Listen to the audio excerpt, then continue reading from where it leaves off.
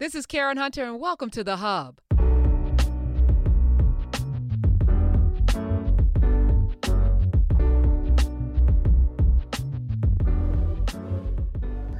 Hello, family. Good morning, good afternoon, good evening, Nubians. Episode 96 of In Class with Dr. Greg Carr. Hello there, Dr. Greg Carr. How are you? In Class with Professor Karen Hunter. Fine, beloved. And hello, everyone. This is our live week of the month, huh? Yes, the second Saturday. And this, I think it's the penultimate. Ooh, the penultimate. So y'all get ready. People get ready. There's a train a-coming, as Curtis Mayfield would say. Come on.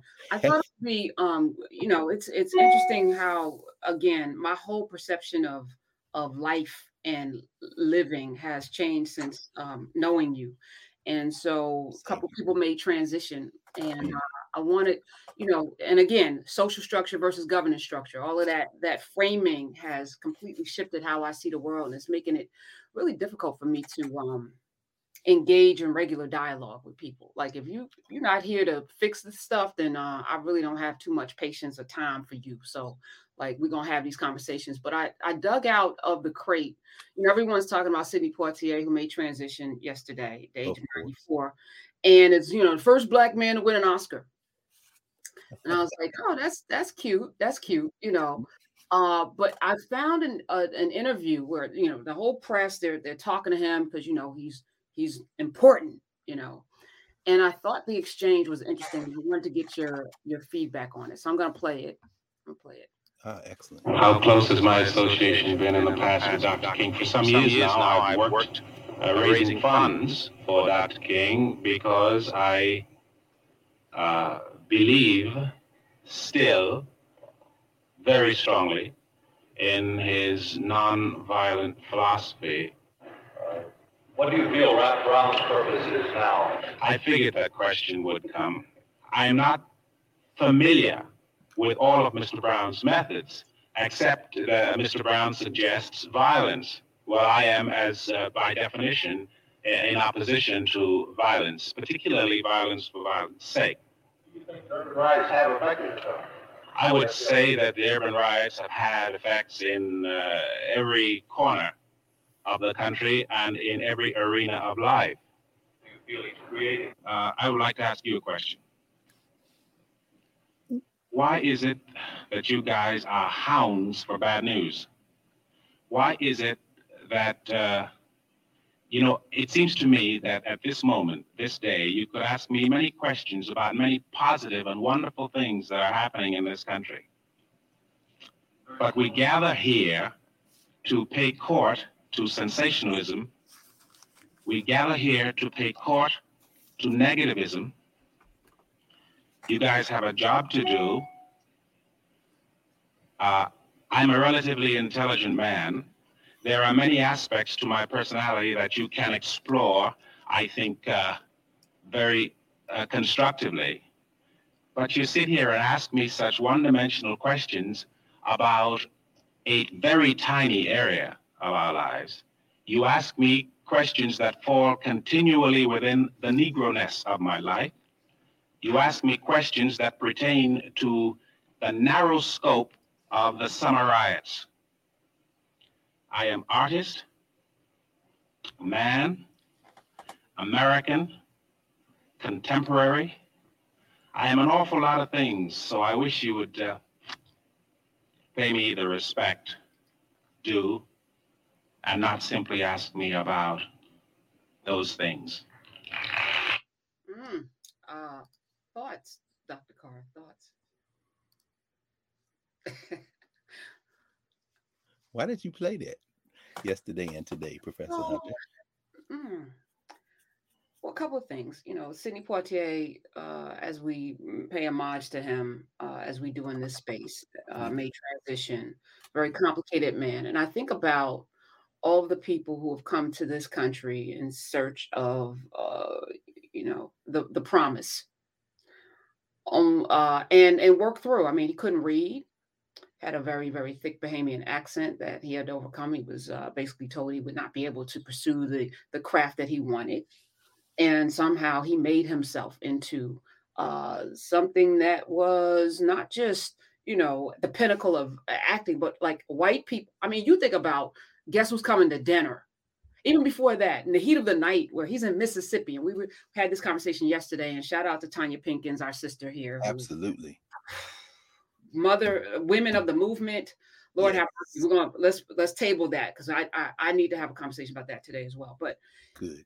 We think about Sidney Poitier making himself into this person that white people then felt comfortable with, and they still didn't see him, and they got frustrated. It's like, wait a minute.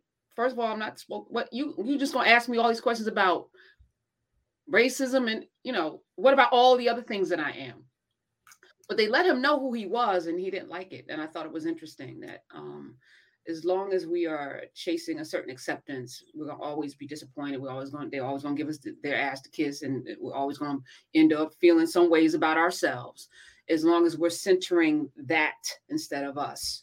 But I think he handled it well. But I'd never seen that clip before, and I was wondering what you thought of it. Well, I think that it is not widely circulated, although it's readily available. And that's something we'll talk about, I think, today in terms of Sidney Poitier's message to us.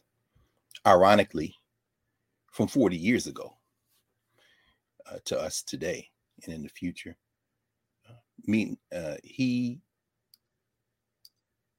He saw the possibilities in doing what we're doing right now, long before most people of any background did.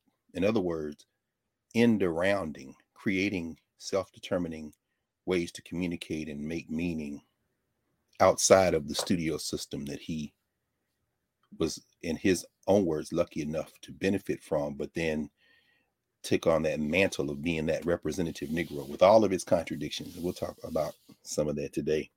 So that's number one. It's readily available. The question we can all ask ourselves as we listen to him and look at him there, and it was mislabeled. That was actually the 22nd of August, 1967. He was in Atlanta. Wait, you know this? You've seen this? Well, only because in 2003, 2004, there was a PhD student who finished dissertation, Adam Gadouzian, who did a dissertation. He turned to a book and published in 2004 entitled Sidney Poitier, Man, Actor, Icon. And he opens the book with that press conference. But cool. And we're not gonna spend a lot of time. No, we had no pre-conversation. No, we didn't. Well, Sidney Poitier probably told us what to say. Okay, all right, go ahead. You got ancestors work. Yes, but I can understand why I would say 1968, in part because 68 is emblazoned in our minds as the kind of the inflection point. There's a book that's just been translated into English, French by Grégoire Chamaillou called The Ungovernable Society. I just got it the other day. A genealogy of authoritarian liberalism. And I'll just read the blurb from the back. It says, rebellion was in the air. Workers were on strike. Students were demonstrating on campuses. Discipline was breaking down. No relation of domination was left untouched. The relation between the sexes, the racial order, the hierarchies of class, relationships in families, workplaces, and colleges.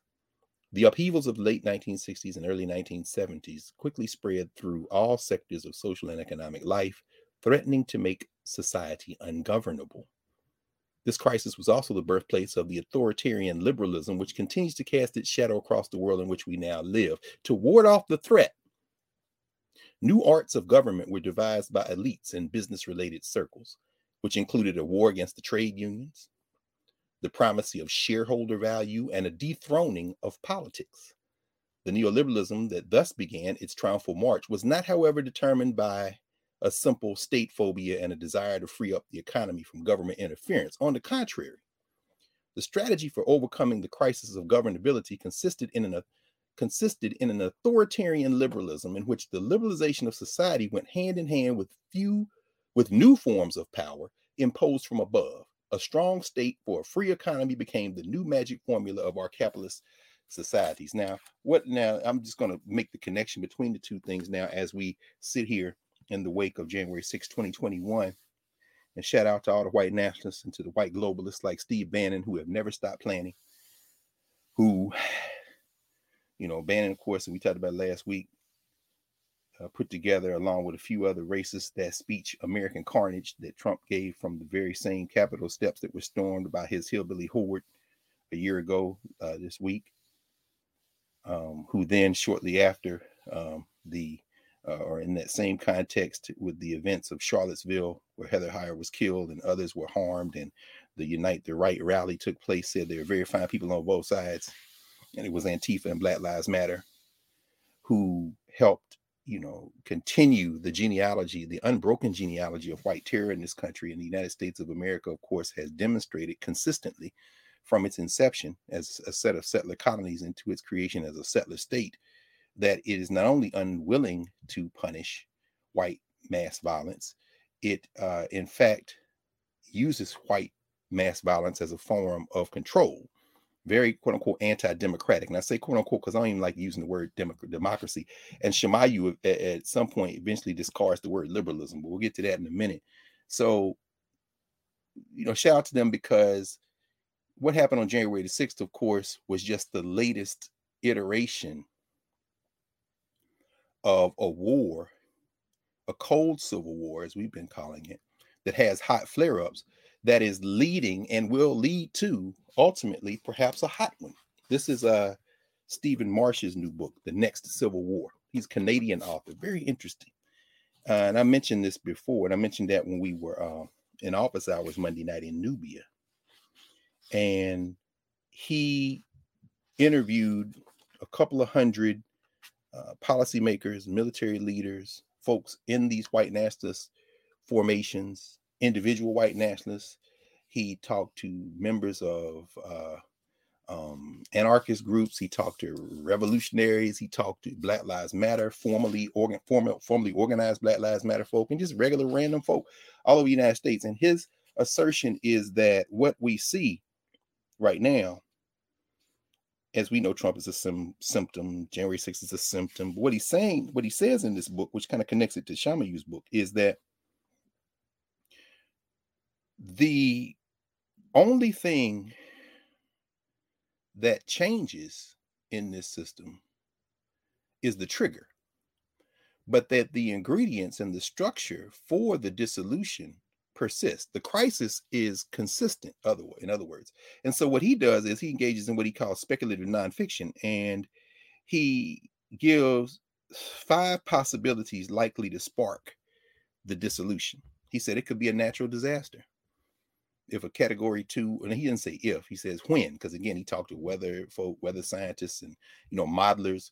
He said, when a category 2 or 3 hurricane hits New York City, they already know which parts of the region will no longer be habitable.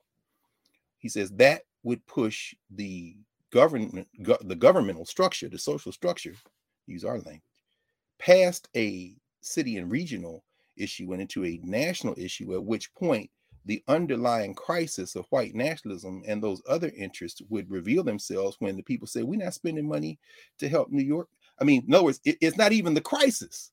It's just that there will be a crisis. It could be a natural crisis. It could be an explosion. He said, in fact, let me just read this, and I'm going to tie this together and do it in about 5 minutes. Because again, Sidney Poitier, we really haven't left Sidney Poitier. We're going to come right back to that table. He says this is on page 3, the technical definition of a civil war. According to the Center for the Study of Civil War at the Peace Research Institute in Oslo, Norway, is 1,000 combatant deaths within a year. The definition of civil strife starts at 25 deaths within a year. So I guess Ahmaud Arbery, Breonna Taylor, George Floyd, that would be 25, 24, 23, 22. And yeah, people are, it's interesting, isn't it, how the sentencing of the white nationalists that killed Ahmaud Arbery got a little bit of news, but it's kind of like a denouement, right? They were found guilty. Or what else do y'all want? But anyway, he continues and says, in the United States in 2019, domestic anti-government extremists killed 42 people.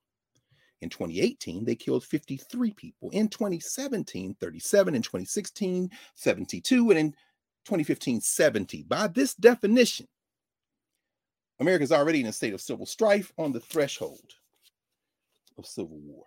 The point is that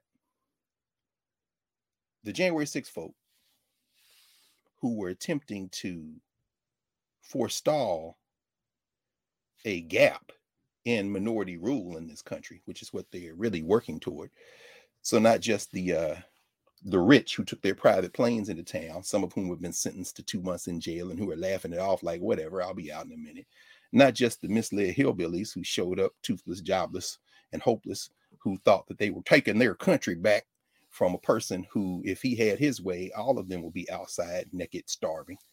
But those people were just pawns in a larger game, because the Congress people who were coordinating from the inside, the people in the White House bunker who were coordinating, the people ignoring the calls for the military and law enforcement, whatever good or not they are in usual contexts, to deploy officers and troops or whoever to stop this.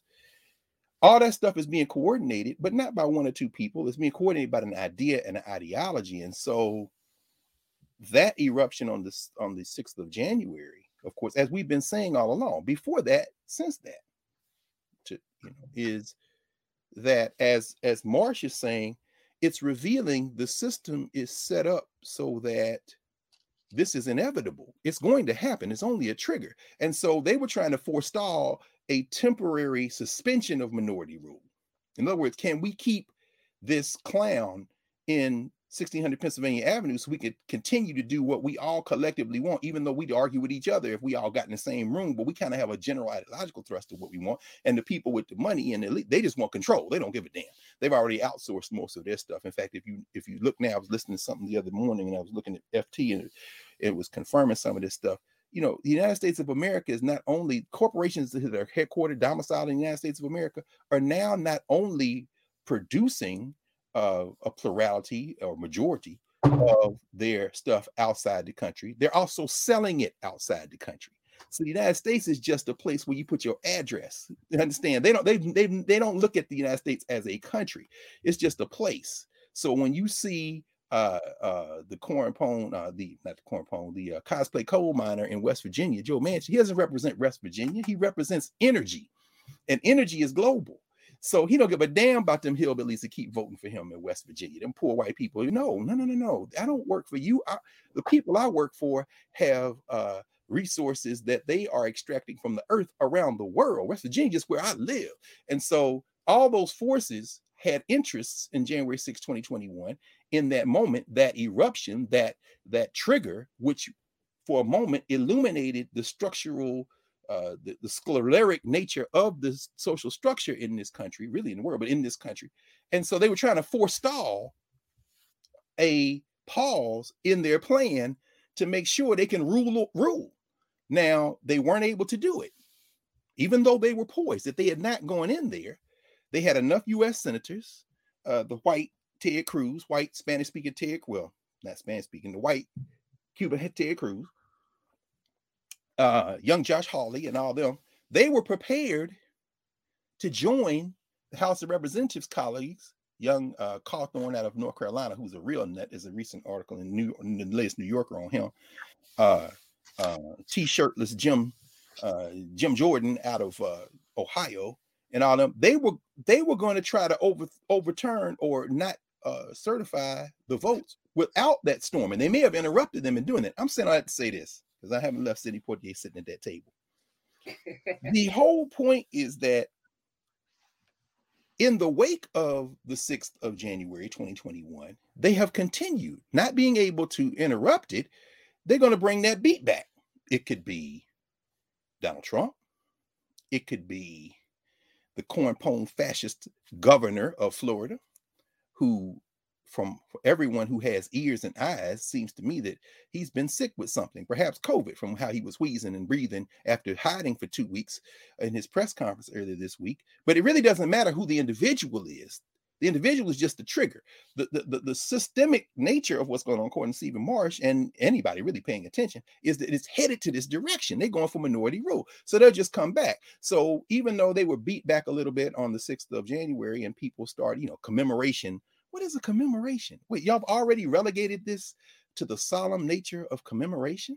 And you let Dick Cheney, a war criminal, walk around in the Capitol with his daughter, who you now call a hero because she has the sense to understand that if they destroy the United States, she's going to be out of a job too.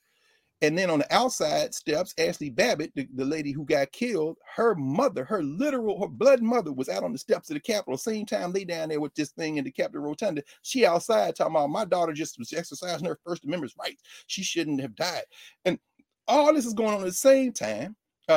Marjorie Taylor Greene and that blockhead Matt Gaetz was on Steve Bannon's podcast at the same time talking to the world that this ain't over, and people talking about they're gonna hang the traitors, and when they take power again, 2022, forget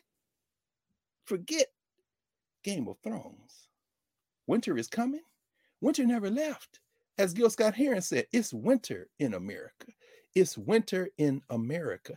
And they are already planned out 2022 midterm elections and 2024. We've been saying it all along. That's what CRT is. CRT, do a simple algebraic equation. CRT equals 2022. CRT equals 2024. CRT equaled 2020. That's how they won the election in Virginia.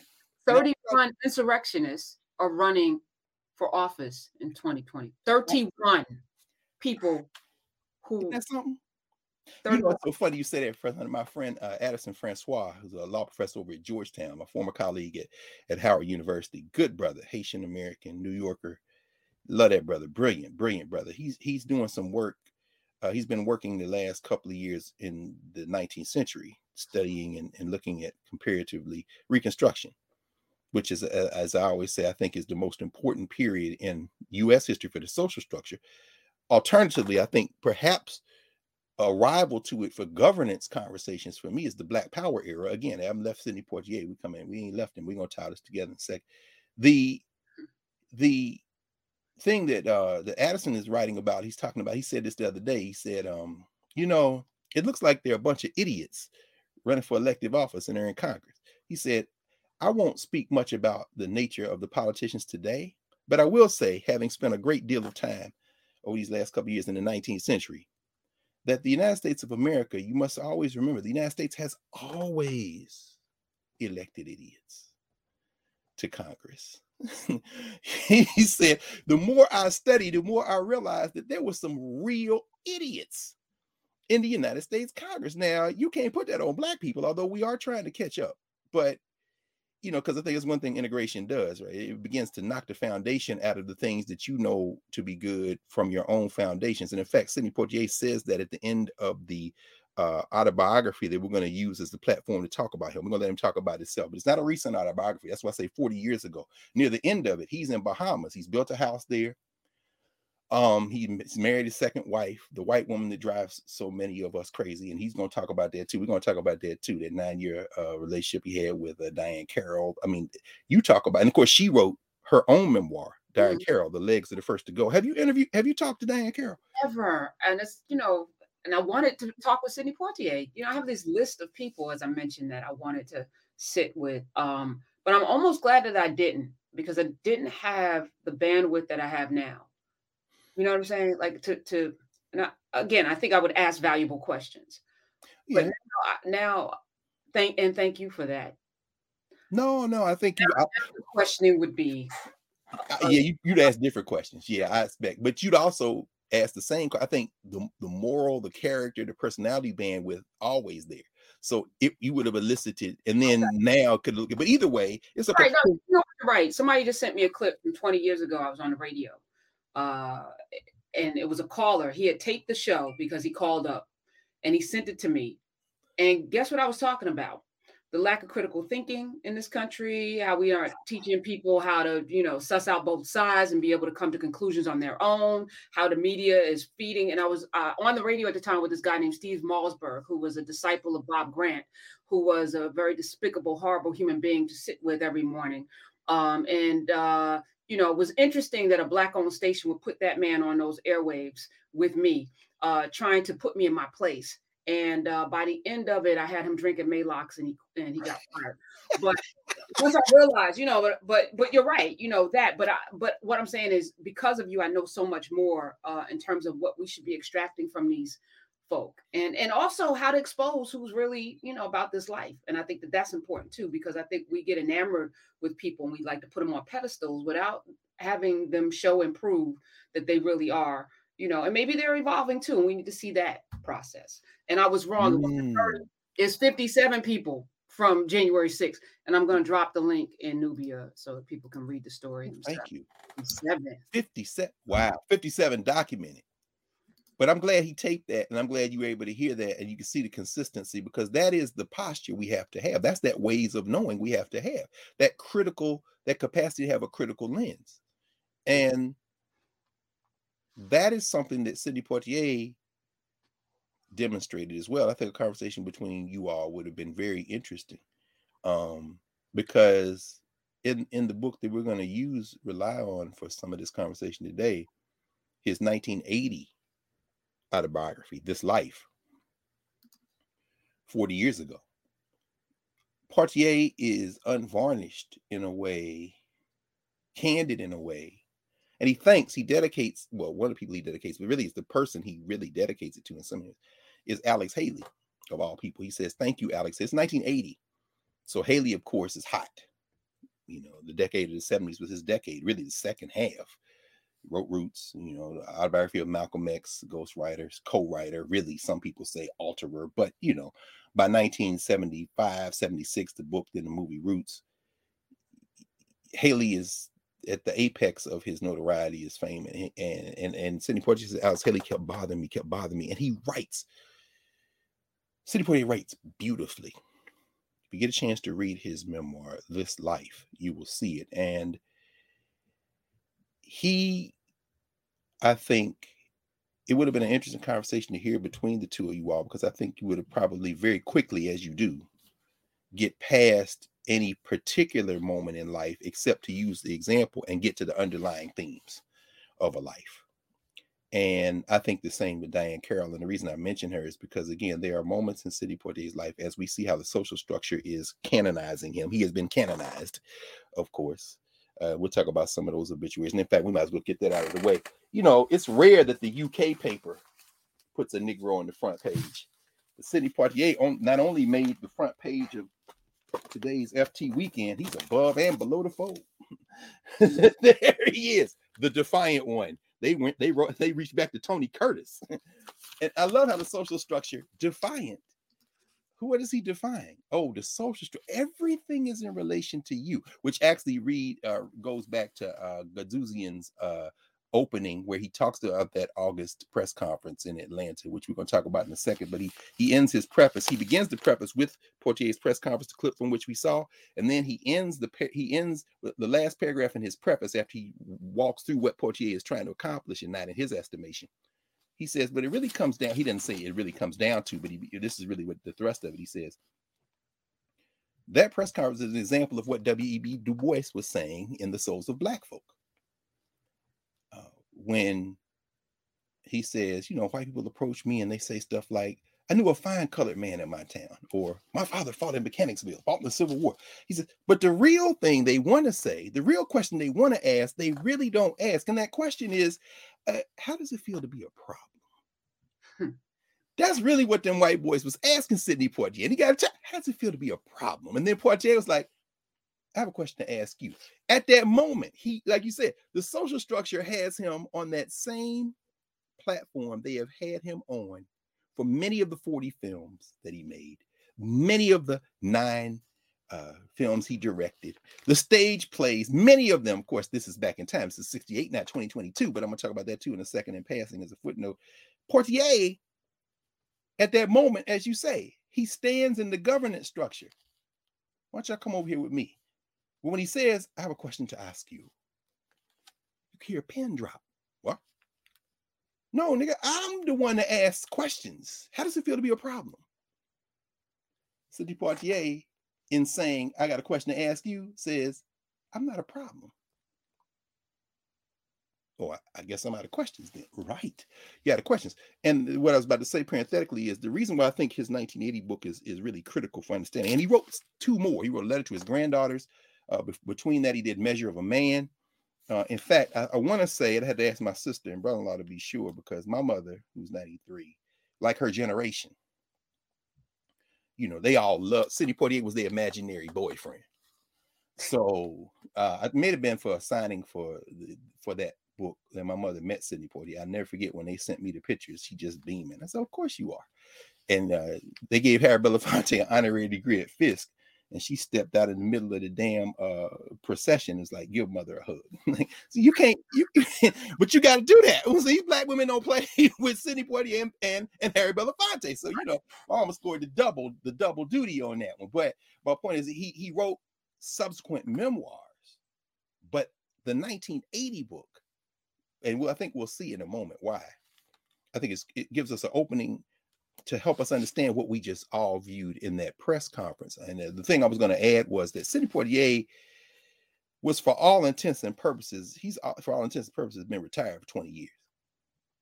So, you know, although he worked after 2000, you see him kind of moving to, and really, he talks about this in This Life, which is fascinating to me.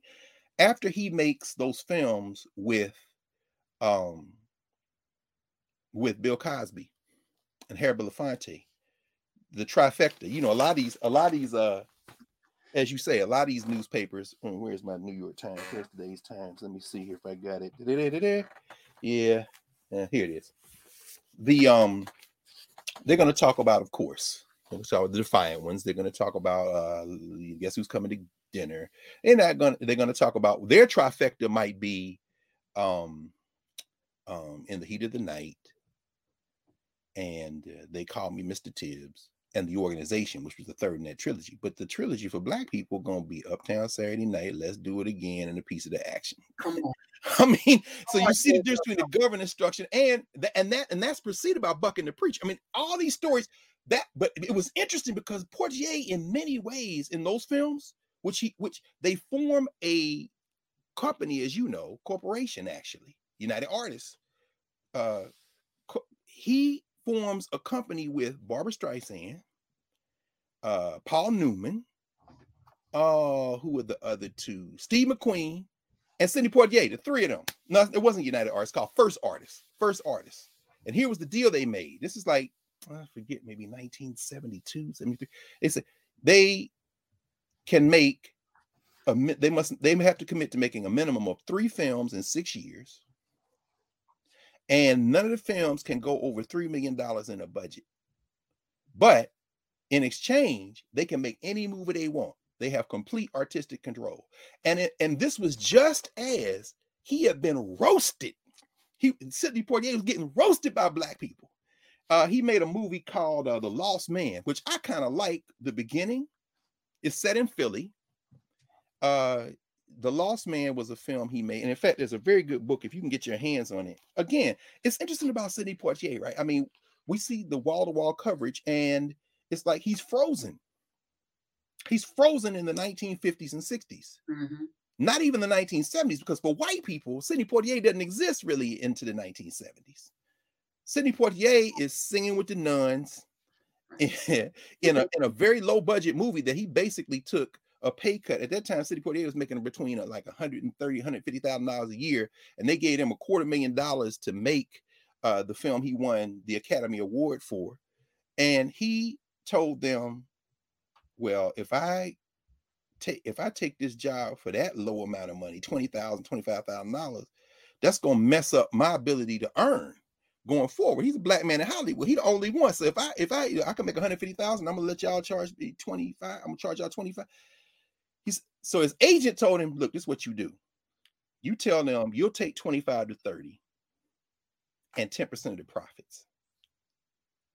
And then, of course, the movie wins the Academy Award for Best Actor. But when he goes into business with these other 3 on himself, now mind you, this is Barbra Streisand, this is Steve McQueen and Paul Newman, by the way. Interestingly enough, well, I'll come back to that. But the point is this. He's getting roasted. He made this film called The Lost Man. And the reason I kind of like, because Quincy Jones scored The Lost Man. And so when you see the beginning of the film, The Lost Man, and in fact, like I said, the book I was going to tell y'all about, this is Lester Kaiser and Andrei Ruskowski's book, The Cinema of Sidney Poitier. It's a little kind of throwaway book. A.S. Barnes Company. They interviewed Sidney Poitier. They interviewed a lot of his friends. The thing I like about these books in favor over some of the more recent books where scholars love going to the archives, and scholars should go to the archives. I go to the archives. It's great, but it's nothing like books that are written when a lot of the people who know the people you're writing about are alive and you interviewed them. So these cats interviewed a whole lot of people, and so The Lost Man, let me see, page 122. I don't know if they got a still. I'm sure they got a still in here. Yeah, this is in the section they call response to public challenge. He's getting roasted by Black people too. Now, mind you, he's trying. Sidney Poitier never doesn't try because his thing is, I don't take roles that are going to demean Black people. He turned down many roles. In fact, he took the role in the film Porgy and Bess because Otto Preminger and them kind of boxed him out of some other roles, and he told Harry Belafonte, and Belafonte was like, man, I like to think that I would have had the strength not to do that. So, and Poitier said he made transition, at least his public statements, he regret taking that role. But I'm saying that to say that when he got a little sliver there, he did try to do other things. Remember, and I know you remember this, and there's some young people who won't know anything about this, but one thing I hope you are doing is we're watching and having a conversation today. And also, as you watch this later, have your young people in particular, or yourself, if you've never seen a film called For Love of Ivy with Abby Lincoln. Yes. Sidney Poitier is trying to put Black relationships in Hollywood.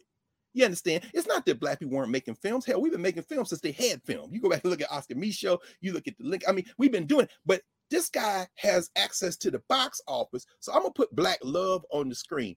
He did one called A Warm December. That was the first movie he made with this company that they had, but it didn't make no money. It was a Jamaican sister who was the Esther Anderson, played the love interest. They shot it in London. And then, remember in Uptown Saturday Night, his wife was Rosalind Cash. Right. You know what I'm saying? And of course, Let's Do It Again. You got the great Lee Christensen, which a lot of people don't remember. Not Lee Christensen, Lee Chamberlain. And so it had the gap in her teeth. So, I mean, he's trying to put this love on the screen, but I'm saying that to say that when he made The Lost Man, let me see, here we go, 1920, let me say page 122. The Lost Man was deep in that relationship with Diane Carroll. Let me see here. 1967, was it 1967? Oh, it might have been. Yeah, that would be the thing. The reason I like The Lost Man, really the music at the beginning of The Lost Man, when you see the entrance, it's like you hear these children. It's like Black children doing like a nursery rhyme in a game. They're like and then Quincy Jones puts these chords under it, and as the children are chanting the music, you hear the chords come in and turn the whole thing ominous. So while they're chanting, you hear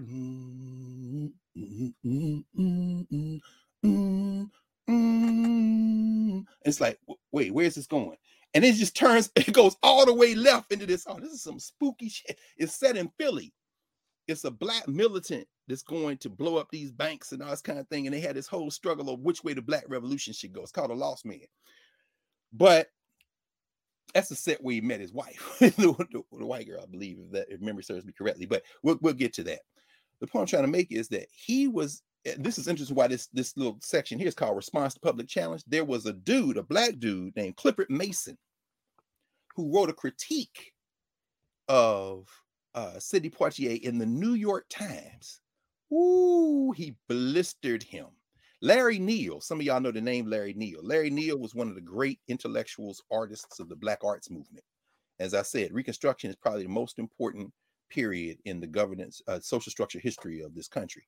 And it's very important in the governance structure of African people in this settler state. At the same time, I think a rival for it could be, and I think in some ways closer in time, it might even be more important in some ways culturally, was the Black arts movement, the Black power movement, the Black studies movement. That movement, which took place from really the early 60s through the 1970s. And that is how you see Sidney Poitier at the height of his power, confronting in the governance structure the critiques And Larry Neal, one of the central figures in the Black Arts Movement, he and Amiri Baraka, his very dear friend Amiri Baraka, edited the anthology Black Fire that's now published by Black Classic Press. And Larry Neal's from Philly. Larry Neal saw Sidney Poitier after the Lost Man came out. He said, I saw The Lost Man. He said, you heading for big trouble. Black people ain't gonna like that movie. They're not gonna like that picture. And Sidney Poitier's ears perked up. He writes about this in This Life, in his memoir. And then he says, Clifford Mason, this other dude, September the 10th, 1967, writes, 1967, press conference in Atlanta was August 1967. The New York Times article by Clifford Mason was September. Within about a month, we ain't left that table yet. We come to that table. Clifford Mason writes an article in the New York Times called, quote, "Why do white people love Sidney Poitier so much?" Question mark. Now, mind you, the social structure, white-facing, white stream media, it's not mainstream. This is mainstream, what we're doing right now. But for us, the New York Times give you real estate to attack Sidney Poitier because they ain't got no love for nobody, which is the point Sidney Poitier makes in his memoir, This Life. He says, all these movies that we call blaxploitation, those movies came out because white people realized they could make some money across the street. They didn't give a damn about the stories. And he said, now that I had formed this company, I had the creative license to do some things, to do anything I wanted. And I was getting slammed from some of these black folk. He said, I looked at these black exploitation movies and it was so funny because he said, I was on a plane one time. I was feeling down. And the thing I love about this book is Poitier be roasting himself. When I tell you, we're going to talk a little bit about this. I'm going to pause. I want to, since we opened with that table and him making that statement, I want to give the context that we haven't left the table. He's very self-critical. And so he said, I didn't like Clifford Mason. He wrote that article. And I was like, where is he? I went looking for him. I couldn't find anything about him. Then he said he went to Olatunji, Michael Olatunji, known at the time, Babatunde Olatunji, the Nigerian drummer, artist, musician, Morehouse, went to Morehouse and released in 1960 the album Drums of Passion. He was performing at a fundraiser in New York. And Poitier says, I'm in there. And Mason is there. I'm sitting next to Mason. And Mason is like, I don't know what he looked like, though. Mason's like, you know me? He said, no. He said, I'm Mason. He was like, oh, okay. He said, then Mason's like, did you read my article? Trigger warning, children, put your fingers in your ears. Sidney Poitier writes in This Life, he said, I wanted to say, yeah, motherfucker. But what I said was, yes. It's classic Sidney Poitier, right? I mean, he says, so he didn't get the reaction. He said, I would not give him the satisfaction of the reaction, but clearly it stung him because he was like, man, so what does he do? He makes a Warm December, doesn't make any money. He calls his friend. No, he didn't call his friend. His friend, Harry Belafonte, called him and says, hey, man, did you hear this one about? He started telling him a joke. That was Harry Belafonte's way of, I don't want to say apologizing because Poitier doesn't say apologizing. I'm going to put words in the ancestor's mouth. It was a way of reopening a friendship that had been damaged. They hadn't spoken in 2 years. That was 1970. Why? Because in 1968, when Dr. King was killed, Belafonte, of course, was at the center of organizing the funeral, getting things together. Poitier flew down, and they were in a meeting, and they were deciding, Belafonte had raised this idea, should we have the rally, the public rally about King's life and the mission and the movement the day of the funeral, after the funeral, or the day before? What do you think? And so there everybody's going around. Poitier said, I don't think we should have a rally at all. We're here to honor this man and to bury him. And Poitier writes that Julie Belafonte, Harry Belafonte's wife, excoriated Poitier in the meeting. What are you talking about? This is important to me. This is, and at that moment, Poitier realized I should have handled that differently. Because he said, I was close to Martin Luther King. We coming to that press conference. I was close to Martin Luther King. Poitier says this. He says, but Belafonte and King were like brothers. He said, I didn't want that kind of relationship with Martin Luther King, and I couldn't have had it even if I tried, because I wouldn't want people to think I was competing with Harry with Mr. B, as he calls him sometimes, or Harry, back and forth and more for his affection. But more importantly, the two of them had an energy and a person that they just synced, and then that's just not, it wasn't me. And so he said, but I realized in that moment, this was not just personal for him. He was in great pain. And he said, had that just been the two of us, he would normally, if he's real close with you, and this other thing he says about Harry Belafonte, he said, before any of you all believe that I'm just venerating him and he's a wonderful 100% guy, because I know none of y'all believe that about any human being, including myself. He said, let me tell you, Harry Belafonte will cut you in, up, around, and sideways. If he said, but if he with you, if he's your friend, he is your friend thick and thin. And he's got all these stories in there about him, Belafonte, including one I'm gonna talk about when they landed in Jackson, Mississippi, and went to Greenwood, and Stokely Carmichael picked them up and took them through, and they were strapped with guns because they brought like $70,000 down there for the SNCC kids, which is why I'm going. I ain't left that table, believe me. So the point is that he says, because it was public, and because Julie jumped out like that and left him no place to hide, he couldn't really say, he didn't really say nothing. He said, but we didn't talk for 2 years after that. They didn't have the rally. They were going to put in the stadium. No, we're not going to do that. He said, I felt then about the way I feel now. We shouldn't have done it, and we didn't do it. But it was a better way to handle that. And I realized after the thing blew up, they didn't talk 2 years. And then 2 years later, Belafonte calls Portier and says, he said, hey man, what's going on? What's going on? Yeah. Did you hear this joke about this? He's like, oh, joke. Okay. And they picked up like they had never had that argument. But then he says, I got this script and I want to see this thing done. You could be a co-producer with me on this, or if you don't want to be a co-producer, you can just produce it if you think it's worth working on, because I think this story needs to be told. It was Buck and the Preacher. And that film was made at that First Artist, because he could make any kind of film he wanted. Now, mind you, this is interesting. Belafonte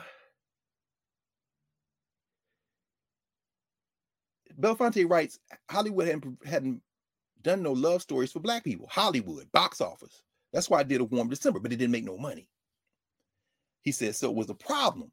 So I told them we was going to do Buck and the Preacher. There's a whole story behind Buck and the Preacher, but they get the thing done.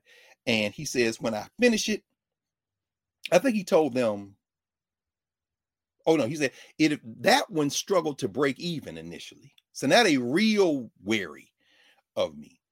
But I'm an investor and I'm one of the partners. And I ain't got to ask them shit. All I got to make sure is my movies don't come in at over $3 million. So the next one I said, we already do this for real. Mind you, he said, I was still kind of wary. I had been burned. I went into exile a little bit after I got critiqued.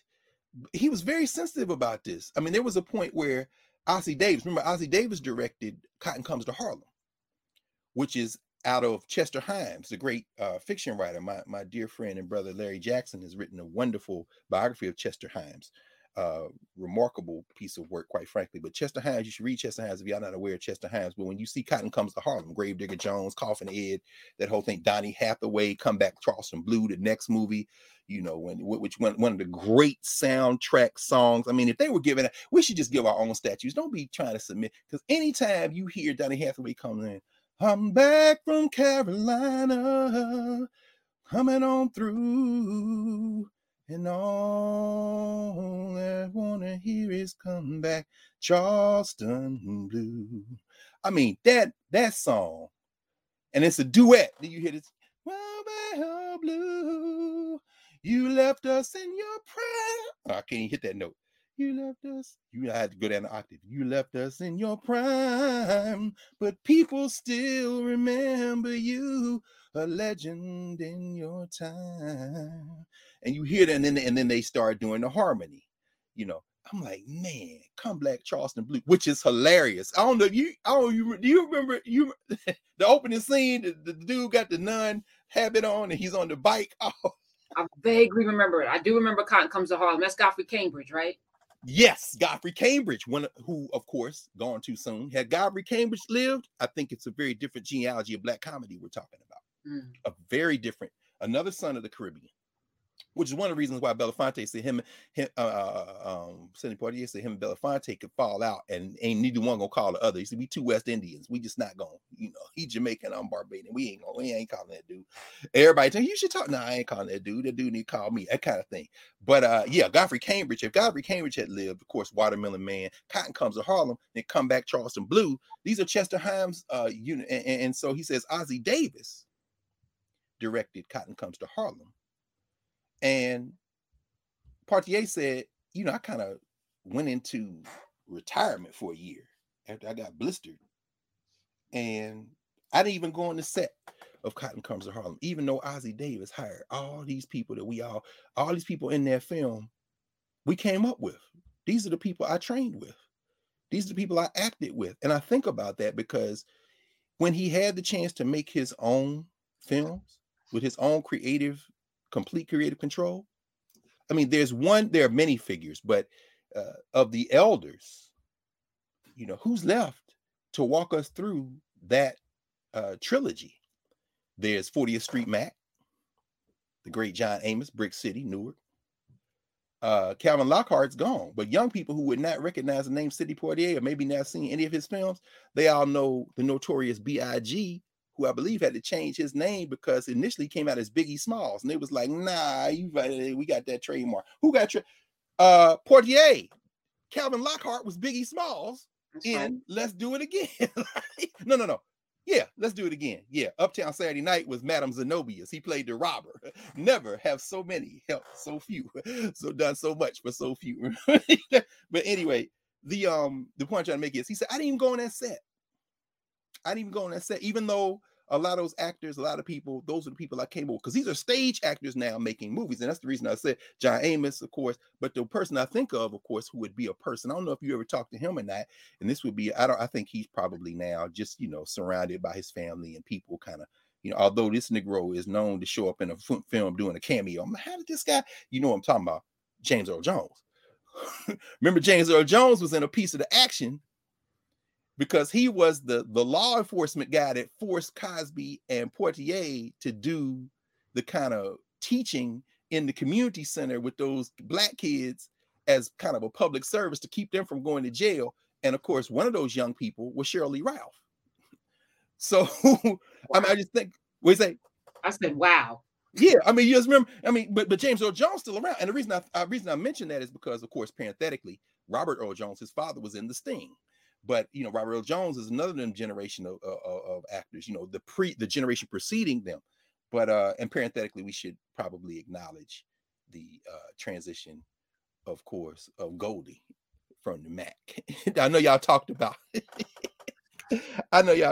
him. So Max Julien, the great Max Julien. But Poitier said, I didn't even go up there. It wasn't he was shamed. It was he was hurt. Because I have not done what he says this in his book. I was lucky and I tried to represent the race and I turned down pieces. And we're going to talk more about that in a second. But anyway, this is the period, though, that Gregor Chamayu is writing about, the ungovernable society, which is one reason why I think they may have mislabeled that 1968, because 1968 is a year that is seen as a year for global student rebellion, global revolutionary action, global rebellion, the student protests and activity in France, the stuff going on in the United States, the long hot summers of 65, 66, 67, 64, the burnings of everything is going on there. Dr. King, of course, assassinated in April 1968, Bobby Kennedy, June 1968, so forth and so on. So, I mean, I could see them labeling that because the fire that Poitier has there is clearly a 1968 energy. But what happens from 1968 forward, from the 60s forward, what Chamayu is arguing is that this social structure resets itself. And so by emphasizing personal freedoms and emphasizing economic opportunity while increasing the emphasis on shareholder value. Now companies, Apple just announced they're the first $3 trillion company. Shareholder value trumps everything. And Apple, well, that's a good American company, really? All their stuff come from somewhere else, and they selling most of their stuff somewhere else. The United States is just a post office address. Do you understand? So the laws must always facilitate them not taking that post office address and dropping it in London or Delhi. So if you want to know why you can't get no legislation passed, it's because enough of y'all don't go out there and vote to bust the system wide open. But in the ungovernable society, that one of the reasons you don't go out there and vote is because between the disinformation that's flooding and the apathy that's flooding and every app in the world and all the damn white noise that's going on and all of the entertaining stuff that they stick in your face to distract you from the fact that they stealing with both hands, you didn't even go out there and put enough people in the legislature to break their backs. And they're counting on that. Even as the people who still believe this is a country who ain't got nothing but their whiteness to look at are organizing to make sure that this becomes a version of Rhodesia. But at any rate, say maybe mislabeled 68 because this is kind of one of the things that Gregor says that Shamayu says is a trigger for that response. That ungoverned that response that he calls authoritarian liberalism. But Portier sitting at that table is not in 1968, he's in 1967. And it's very interesting because he is giving a press conference in Atlanta. That's where he sit at that table. The week before, he had been the keynote speaker at the Southern Christian Leadership Conference 10th anniversary. Because again, him and King were close, and he raised money. We're going to talk about that in a minute as well. But by August 67, Newark had gone up in flames. Detroit had gone up in flames. And of course, Cambridge, Massachusetts, Rap Brown, has said, let it burn. I don't give a damn. That's why he asked him about Rap Brown. And so, in fact, I think, what was it Rap Brown said? You can't love them to death. You got to shoot them to death. and so the Atlanta conference that he had spoken at the week before was the title of the conference, the theme of the SCLC summit was also coincidentally, not coincidence at all, the title of one of Dr. King's books, Where Do We Go From Here? There were 2,000 people at that opening banquet, according to Adam Gadusian's book. And he talks about this, and he says to them, I'm an artist, man, American, contemporary. He had said that at the banquet. So when he comes in now, he's telling these white boys what he had already said the week before, literally a week before. And he's saying it at a moment in American and U.S. and world history when he, who came out of apartheid, who came out of U.S. apartheid, who left, as we know, as he says, he left. In fact, the first, man, he sent me digging. I had to go get the book. I had a couple copies, but I think I was worried that they were both in storage. This Life, St. Cat Island in the Bahamas, 14 years old, and his mom and them like, you can't, you got to go. So they sent him to his brother Cyril in Miami. He was born in Miami. On one of the trips, as we know, his parents made up here, his family did, because they farmed tomatoes. They eked out a living in the Bahamas. And so they were here when she gave birth. And so that's why, but he said, I'm an American. Yeah, I'm an American citizen. I was born here, but I was raised at home in the Bahamas. They took me back. And then I was getting a little bit, I dropped out of school, 14 years old. Okay, we're going to send you to your brother. He was there working in Miami for a minute, didn't stay there but a hot minute, and took $3 and showed up in New York City at 15 years old with $3, high school dropout, working odd jobs, dishwashers. Where he gets in the army, he lies about his age, 16 years old, joins the army. There's a steady job. He works as an orderly. He works as an orderly, which is interesting because the first film he makes is No Way Out, where he plays a doctor. Okay, and this one thing Portier was very clean about. I'm not playing. In fact, I forget what was the phrase he uses in This Life. He says, I will not play roles that are indistinguishable from any other regular role that you would put Black people in. Well, there's a dishwasher. I'm not playing that role. I wash dishes. I mean, Portier is an interesting guy. That just reminds me. I mean, anyway.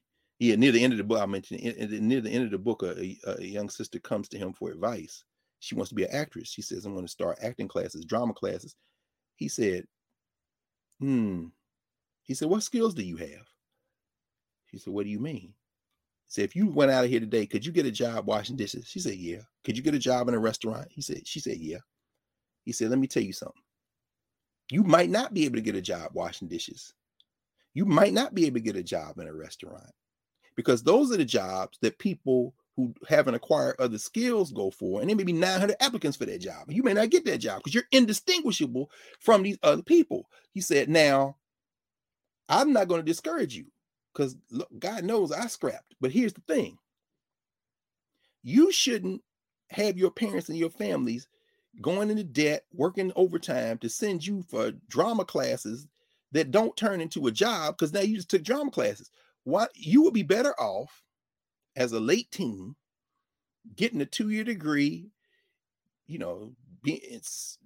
get skills as a secretary, or get skills in the office, or get skills that will allow you to have a job that would pay you a lot more than wash dishes or work in a restaurant. And then you take the acting classes in the daytime and you work at night, or nighttime and you work in the daytime, whatever.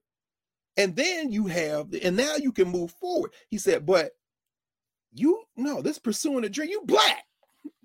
I told my daughters the same thing. In fact, that's one of the reasons he and his first wife, Juanita, they had a divergence. He said, I ran my household very strictly. I ran my household very strictly. He said, because, I said they have to be self-sufficient because that's how we were trained. Well, he was the youngest of 9, as we know. And his father, was not really the disciplinarian in the way that his mother was. And so, interestingly enough, he says that was a source of tension as we grew apart. He said, I loved Juanita. He said, in fact, I should read that verbatim. I should read that verbatim. But I think I could paraphrase it enough. His first wife, Juanita Marie Hardy, who I believe Hardy, who I believe is still alive. She was at his 90th birthday party. There's a picture floating out there with him, children, grandchildren, great-grandchildren. They're all in the same room, and she's in the picture.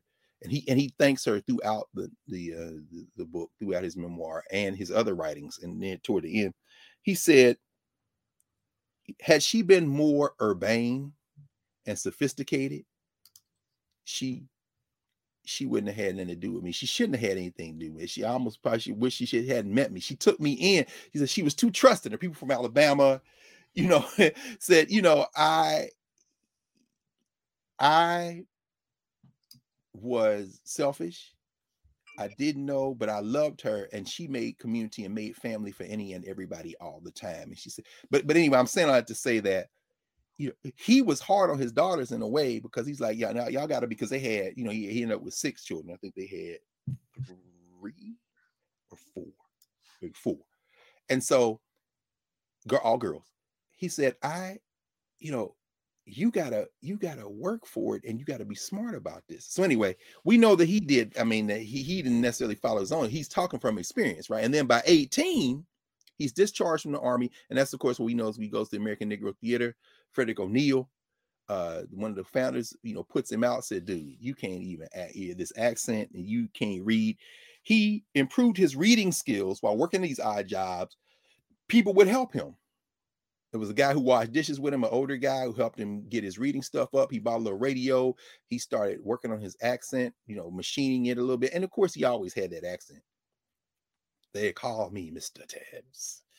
Like, it's there. It's there. The way he spoke was there. It's you could see him being a subject of the crown, so to speak. But he ends up then at 19. They let him take acting lessons at American Negro Theater in exchange for him doing custodial services. And then that's when he met Harry Belafonte. 2 of them become very good friends. Belafonte had a young family, and Sidney Poitier writes, I knew that there were times when he could not be present for rehearsals. So I was always there, and that's how he became Belafonte's understudy for plays, and that's how he got his break when Belafonte couldn't come, and he got on stage in The Greeks. I went to a HBCU, and I was a theater major. And let me tell you about HBCU schizophrenia. I mean, at least when I was coming along, and really up until now, because I think I see Howard still does, among others. They always gonna do they're gonna do a Greek play. They're going to do some medieval plays. They're gonna do Shakespeare, the HBCUs, because that's how you showed you had chops. In my 4 years in fact, the first role I played at Tennessee State University as a second semester freshman, I auditioned, and Lawrence James, the director, now emeritus professor, cast me as Oedipus. We did Sophocles, and I was I 19 yet? I turned 19 in April, so no, I don't think I was 19. So, but the thing was, you know, I could fake a British accent. And how y'all doing Greek? And this is what I mean. I know, you know, now Denzel is out there again with Macbeth. How many more times we gonna make this damn Shakespeare movie? Can you make some? Can we get one tight Sundiata? I really don't want to see you in Macbeth. I'll probably go see you as a hell of an actor, but let's be clear. So yeah, I mean, they're always gonna do it. So I mean, to this day, those words are seared in my mind. Tell me, Tiresias, what makes you a prophet? Where were you when the monster was here, weaving her spells and taunts? What words of relief did Thebes hear from you? Her riddle would stagger a simple mind. It demanded the mind of a seer, yet I, ignorant Oedipus, came and confounded her. I had no birds to tell me what to do. I mean, oh yeah, we're gonna cast that dude. I'm like, dude, I'm just watching TV. I can read the lines. Shit, I can memorize these lines. But the whole point is it's a hang up, right? But they were doing it at American Negro Theater, and Sidney Poitier got the role that was Harry Belafonte's, because Belafonte couldn't show up. And when he got on stage with Lysistrata, he never looked back. Well, he did have to look back because he then got cast in Anna Lucasta. He's a stage actor, right? But here's where it gets interesting. By the way, let me just pause here for a moment in case people missed it, because I didn't. There was another stitch I put in there to make sure it all draws together. When we opened and Poitier is sitting at that table a week after he gives that talk at SNCC, at SCLC, where do we go from here? And I said SNCC because SNCC is in my mind for a reason that'll become apparent in a minute. He has the momentum of being involved in the civil rights and Black liberation struggles. He has the momentum by 1967 of being the best known Black actor in the world. He is the heir, although not politically overtly, to Paul Robeson, which will become important in a moment. You can almost say, I'm going to be generous here. No, I'm not. I'm going to be brutal with it, because he would be brutal, I think, Poitier. You have Paul Robeson, who took his whole career, biggest movie star in the world, 1930s, right, 40s, Emperor Jones, The Proud Valley, Saunders of the River. Paul Robeson, the biggest body and soul, Oscar Misha. Paul Robeson, the biggest movie star in the world. He, Black man, living in London, him and Essie, as we've talked about, took his whole career with both hands, raised it over his head, this 6'3" giant, Robeson of Rutgers, and threw it in the trash. That's how the social structure would read it. Because as he wrote in his 1957 memoir, Here I Stand, the artist must stand. I made my choice. I had no alternative. As we talked about, the man himself, Paul Robeson, the giant, the great forerunner, as he was called. Sidney Poitier, who knew Paul Robeson, who was apprenticed by Paul Robeson, who loved Paul Robeson, who with tears, he talks about this in This Life, who cried because they were going to force him to sign a document denouncing Paul Robeson and Canada Lee. We're talking about Canada Lee. That's why I said I'm gonna be brutal, because Poitier was brutal. I was going to name Canada Lee, and I'm going to name it, but not in this genealogy that I'm about to say. Paul Robeson to Sidney Poitier to Denzel Washington. I'm going to be brutal at this point. What about Will Smith? Nah. I'm not saying Will Smith couldn't get there. Maybe I am.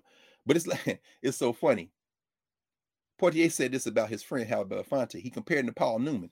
He said, in Bucking the Preacher, my friend Belafonte played a character. I was Buck, he was the preacher. He played that preacher. He said, Harry Belafonte is seen as a matinee idol. He said, but I believe as an artist, as an actor, as a practitioner of the craft, that his great gift, his great talent as an actor would be as a character actor. It wouldn't even be as a matinee idol. He said, Paul Newman the same way. He said, y'all looking at Paul Newman, y'all like looking at Paul Newman. Paul Newman really as a character. And then Paul Newman lived, of course, to do some of those roles. And of course, even in the comedic roles, remember Geechee Dan? Oh man, Harry Belafonte was that?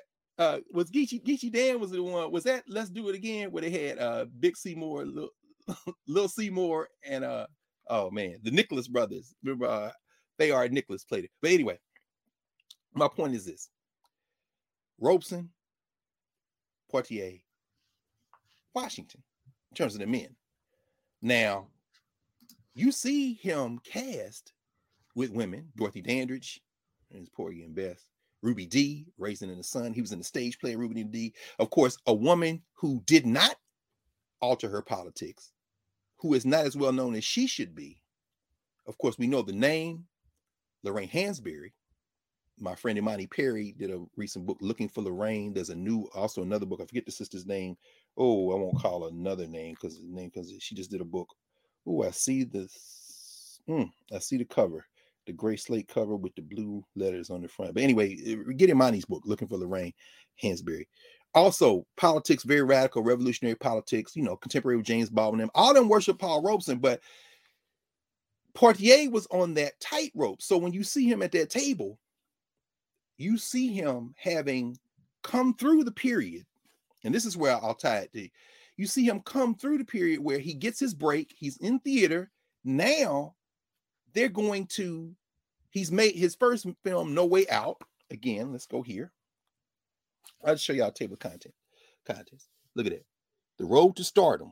They're the films. No Way Out and Blackboard Jungle. Blackboard Jungle. Actually, that's not true. I'm coming to Blackboard Jungle. No Way Out, he plays a surgeon. Right? It's his first one. Red Ball Express was the second one. Those of you who know what the Red Ball Express was, I found out what the Red Ball Express was when I was younger because my Uncle Virgil, my father and three of his brothers were drafted. My Uncle Virgil was on the Red Ball Express. They in the European Theater of Operations during World War II, the majority of drivers that refueled the tanks and stuff, they were black, and they call them the Red Ball Express. Because that's Patton talks about. Oh yeah, Patton. Most of them drivers were black. Most of those companies were black because if a German sniper could get a bullet in one of them tanks, it was like they were driving bombs. You understand? Sidney Poitier makes a film in which he plays one of those soldiers. That's his second film, Red Ball Express. Then the third one is Cry the Beloved Country. He films that in South Africa. That is one of several films he did in South Africa, in fact. It's very interesting. He did Cry the Beloved Country in South Africa. Something of Value, which was a film version of a book by Ruark about Robert Ruark. I think Robert was his first name. I got it right here somewhere. On the Mau Mau, the Kenyan Land Freedom Army. When we were in office hours the other night, and the sister, Kenyan sister, came in and she mentioned, we would start talking about Dedan Kimathi, the trial of Dedan Kimathi, which is my African name, Gikuyu name. Everybody knows the word Mau Mau, the Kenyan Land Freedom Army. Poitier was in a film where he played one of those Africans called Something of Value, Mark of the Hawk. Mark of the Hawk is an interesting film because they filmed that in Nigeria, Eastern Nigeria, Enugu, what they call, in fact, Brother Oz would appreciate this because Enugu, of course, is in what the country they used to call Biafra, the region they call Biafra, Igbo people. He was over there with Eartha Kitt, and he talks to him.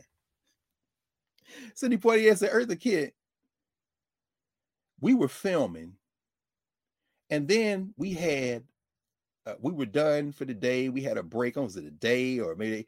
She said, come on, let's go. Where are you going? I said, we going. These Negroes leave Enugu and go up into following people home to the villages. And so Sidney Poitier said, I watched Eartha Kitt have me climbing these roads. Now we in the dirt. Now we up in the mountains. Now we come up and now all of a sudden the clearing opens and we in the village.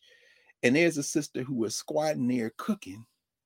And I'm watching her. And that's my mother. I thought about what Van Loo Hamer said when she was in Guinea. He said it was getting dark, and so Eartha Kitt just squats about 10 feet away from her. This is what Sidney Poitier, and just looking at her, just watching. She's taking it all in. She says the lady finally looks up and sees us. She says something to us, which I assume was a greeting in her language, and acknowledges it, goes back to work. Then after a while, Eartha Kitt's like, "You hear that?" Poitier's like, "Yeah, it's drums. What's going on?" He said, I know she wanted to go. So they start walking. Then they come to another opening, and it's this big circle. They drumming, they dancing. Yeah, Eartha Kitt jumped in there, and then she started smiling and dancing. He said, man, this woman is, wow. this is Eartha Kitt, man. It's something else. So they go back. Eventually, they go back to the city, and then a couple of days later, they have a week break. And so for the whole week, Eartha Kitt disappears. Now they worried. Ain't nobody heard from her. You know, did she was she kidnapped? She comes back the night before they supposed to start filming again. Where were you? What do you mean? I went off to another place and I sat with the chief, and he said, this is how I knew it. Now Eartha Kitt writes in her writings that when asked, why did you marry a white man? Eartha Kitt said, well, the black men I would marry were all married to white women. Like Sidney Poitier. Now, anyway, go ahead. We're gonna stay. Go ahead. I got to jump in on it. First of all, Uptown Saturday Night is where Geechee Dan was. In that one, Calvin Lockhart played Silky Slim. Slim. Smalls and Let's Do It Again. Biggie Smalls, that's where he was. But Eartha Kitt, because I'm friends with Kit Shapiro, her daughter. Oh, please, yes. Yeah. She did not want her child or her children to experience the kind of racism and just always having to prove themselves. And for her, it was important that her child be not just racially ambiguous, but be able to live a free life. And I thought that was interesting, that because she was very, very black from was it South? Very black. North South. Now. That's right. Like, and loved black people, and loved herself. Yes. You know, and so it becomes complicated because I think, you know, the men make a choice differently. Eartha Kitt made a conscious choice that her child would not have to suffer the same assault. I mean, you know, what happened to her when she went to South Africa, you know, to go take her daughter to the park. Anyway, yeah. I find that, you know, we have to know the reason. It wasn't a rejection of blackness for her. See, and I'm so glad you said that, Prof, because that's really what we're talking about with Sidney Poitier as well. And in fact, that's really what we're talking about with all of us. Imagine, and this is why, again, I recommend this Life if you get a chance to read Poitier's autobiography. That first one, 1980. This is where the impossibility of race. Race is an impossible concept, especially if you're black. See, I'm not one of those people like James Baldwin and them. Well, I'm not going to put that on James Baldwin. That's unfair. Anybody who would say, well, you know, race traps white people too. It does. But I'll be damned if I'm going to distribute that to make it look like it's equal. We take those L's. Ahmaud Arbery, looking at his mom yesterday. Oh, my God. Please. And his father. I mean, and his sister. Come on now. No way you're going to say, well, it trapped the killers too, because race had them. Look, y'all can talk that shit for your honorarium or your job and write your little essay and let people think you're enlightened and you're forcing us to deal with the tortured soul of America and all that old bullshit. But let me be very clear. I want you to look dead in the eyes of that man, mama, and sister and say that shit. I dare you. You see what I'm saying? And so you're right. It's so complicated because even Sidney Poitier is sitting there answering those questions. I got a question for you.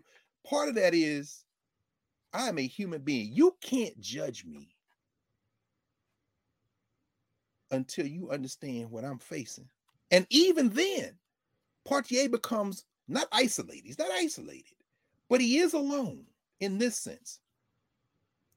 When the critics come for him on the roles he's playing, and he takes basically a year off in retirement before he comes back roaring with these black movies that he has full control over. It stings him in part because he's the only one on the tightrope. He can't talk to Paul Robeson. Robeson made a choice and they took everything from him. They took everything from him, up to and including his health. Paul Jr. said they tortured my father. They gave him that. That's what they did to him. I mean, but he was the great forerunner. Sidney Poitier said, I ain't no Paul Robeson, man. Hell, who is? Do you understand? And so when they bring him after No Way Out, after Cry the Beloved Country, Alan Payton's novel, where he works with Canada Lee, who is also extremely political. Canada Lee, for those person, if y'all don't know the name Canada Lee, look up Canada Lee. There's a couple of good books on him.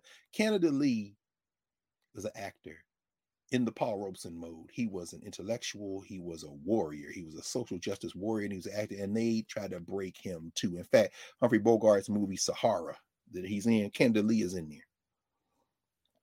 It's like set in North Africa. You know, he plays like the Nubian, or I forget the character's name he plays, but they brought Sidney Poitier into a room because they wanted to screen test him, and then they wanted to offer him the part in Blackboard Jungle.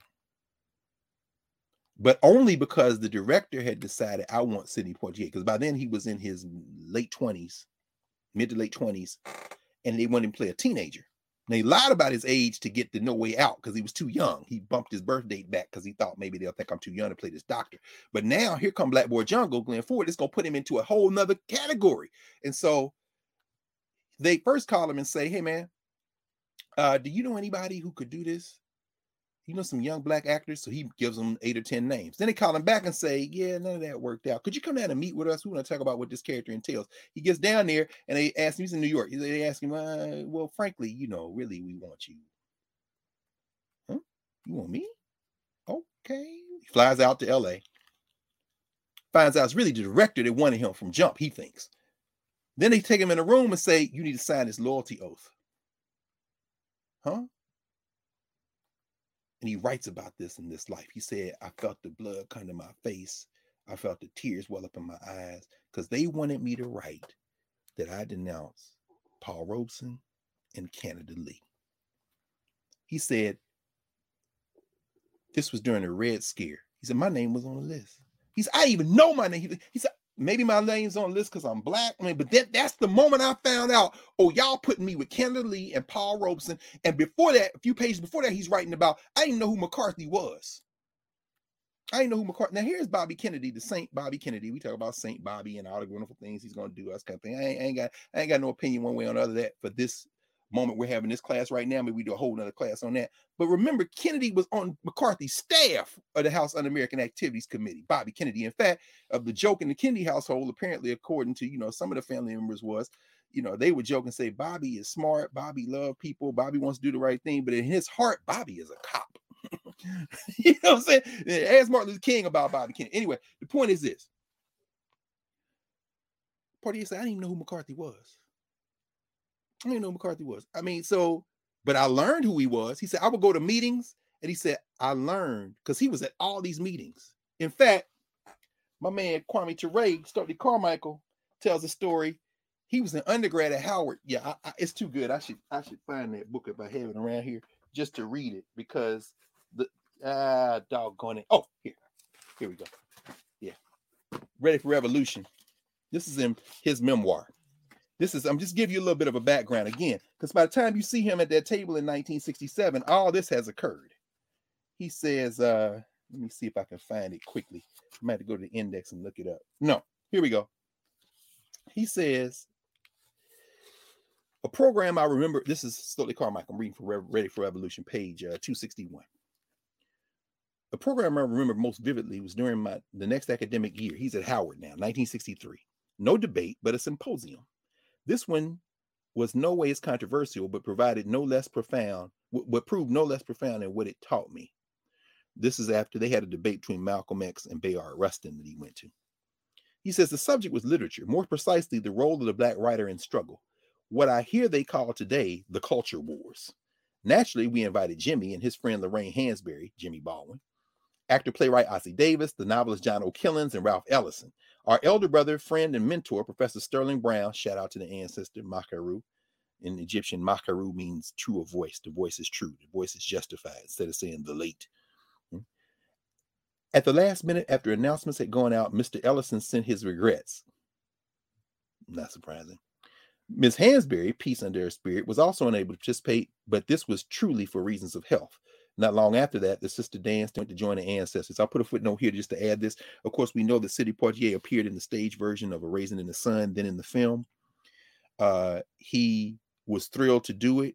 He and Lorraine Hansberry stopped talking for several years because when in doing the show, Sidney Poitier and his very good friend Ruby Dee thought that Walter Lee Younger, the play should really kind of center around that energy, and that the sister who played Lena, the mother, she was so powerful an actress that it really threatened, in Poitier and Ruby Dee's estimation. He writes about this in This Life.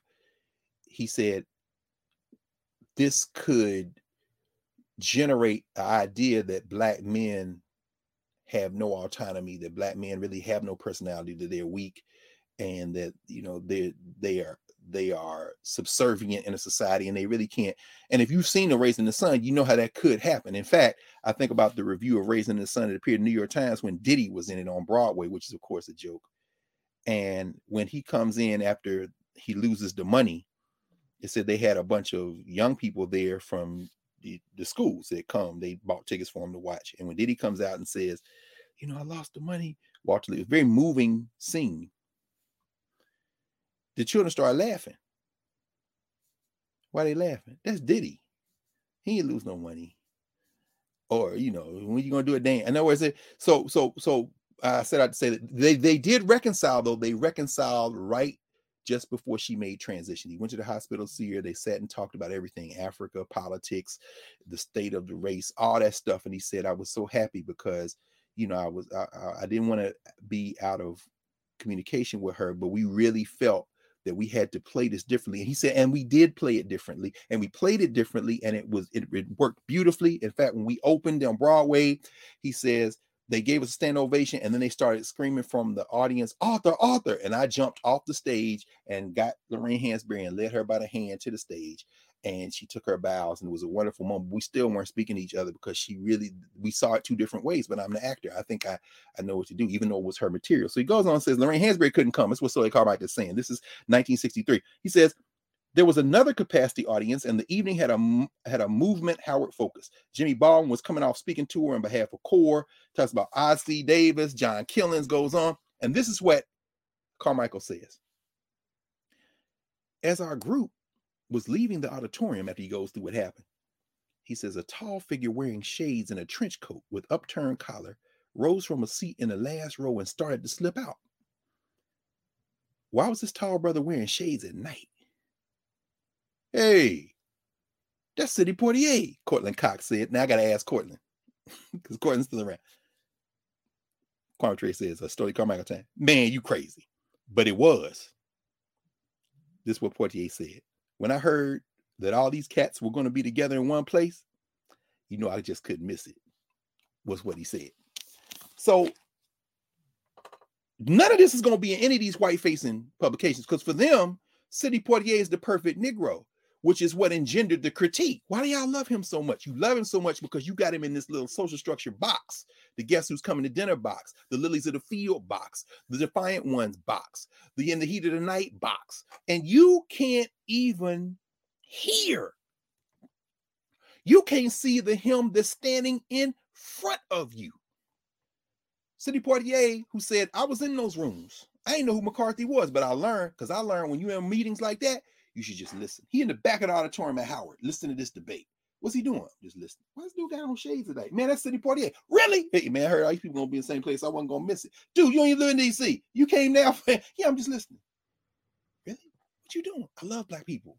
I need to understand. I want to understand. I'm listening. I'm listening. I'm listening. Sidney Poitier says that, guess who's coming to dinner? Wait a minute. No, let me do one crack. I'm on the clock. I'm gonna keep going this way. What about To Sir with Love? Well, we're gonna come to that. We're gonna come. Yeah, in fact, there's an interesting story around To Sir Love. We're gonna cover that instead. So here he is. He's got two films on. He's getting another role. It's gonna put him in a breakout capacity. He realizes they want me to denounce these guys. And Sidney Poitier writes in a page of just incredibly moving prose. He said, I felt the heat coming to my face. I felt the tears welling up my eyes. I said, why would I sign this? And then I started thinking, because then they said, well, it's a loyalty oath. Are you loyal to this country? And Poitier said, would this country sign an oath that said it was loyal to me? He said this in his head. And he said, I love Paul Robeson. He said, I love Kennedy Lee. I was in South Africa making a movie with Kennedy Lee, this great Black actor, and he took me aside and said, son, I want you to learn so you don't make the same mistakes I made. Sidney Poitier made transition this week at age 94. And the social structure is going to do to him in death what they did to him in life. You don't know a damn thing about Sidney Poitier. dignified. Integration. Did not get loud and militant. To understand Sidney Poitier, you got to go in the governance structure. And this elder tells this man, Canada Lee, who followed in the wake of Paul Robeson, and they try to crucify Paul Robeson, and they cut Canada Lee's knees out from under him. And then Sidney Poitier says, "Let me tell you something. I remember just before Canada Lee died, Canada Lee walked from New York City to Manhattan to White Plains, the last weeks of his life, to support these Black victims of injustice." So he writes in there, he says, "I sat down in that room with that paper and that man. I looked at him. He looked at me. You gonna sign?" He said, "I felt the tears start coming up." He said, "I couldn't control my emotions. I just started crying uncontrollably.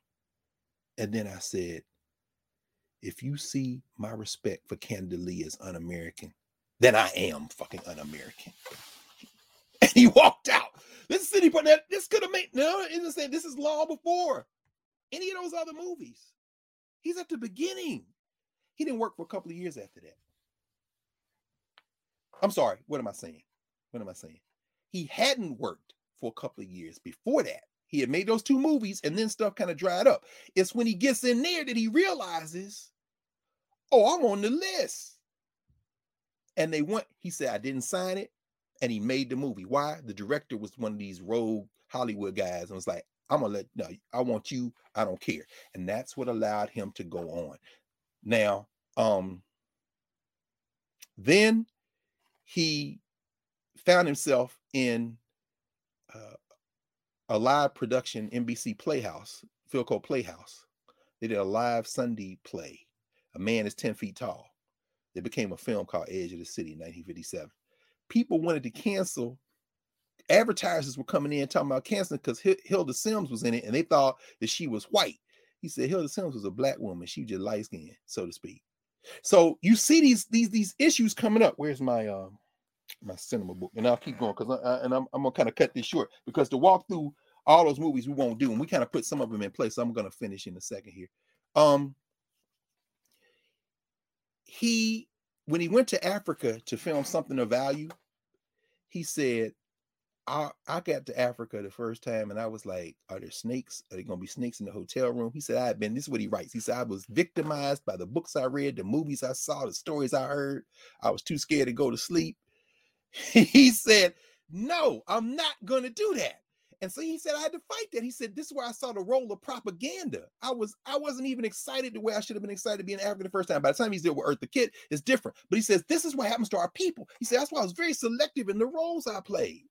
Very, very, very, very. And as he's doing this, as he's growing, I'm going to mention the relationships now. Just very quickly. He had been married to Juanita. They had 3 children. They eventually had 4 daughters.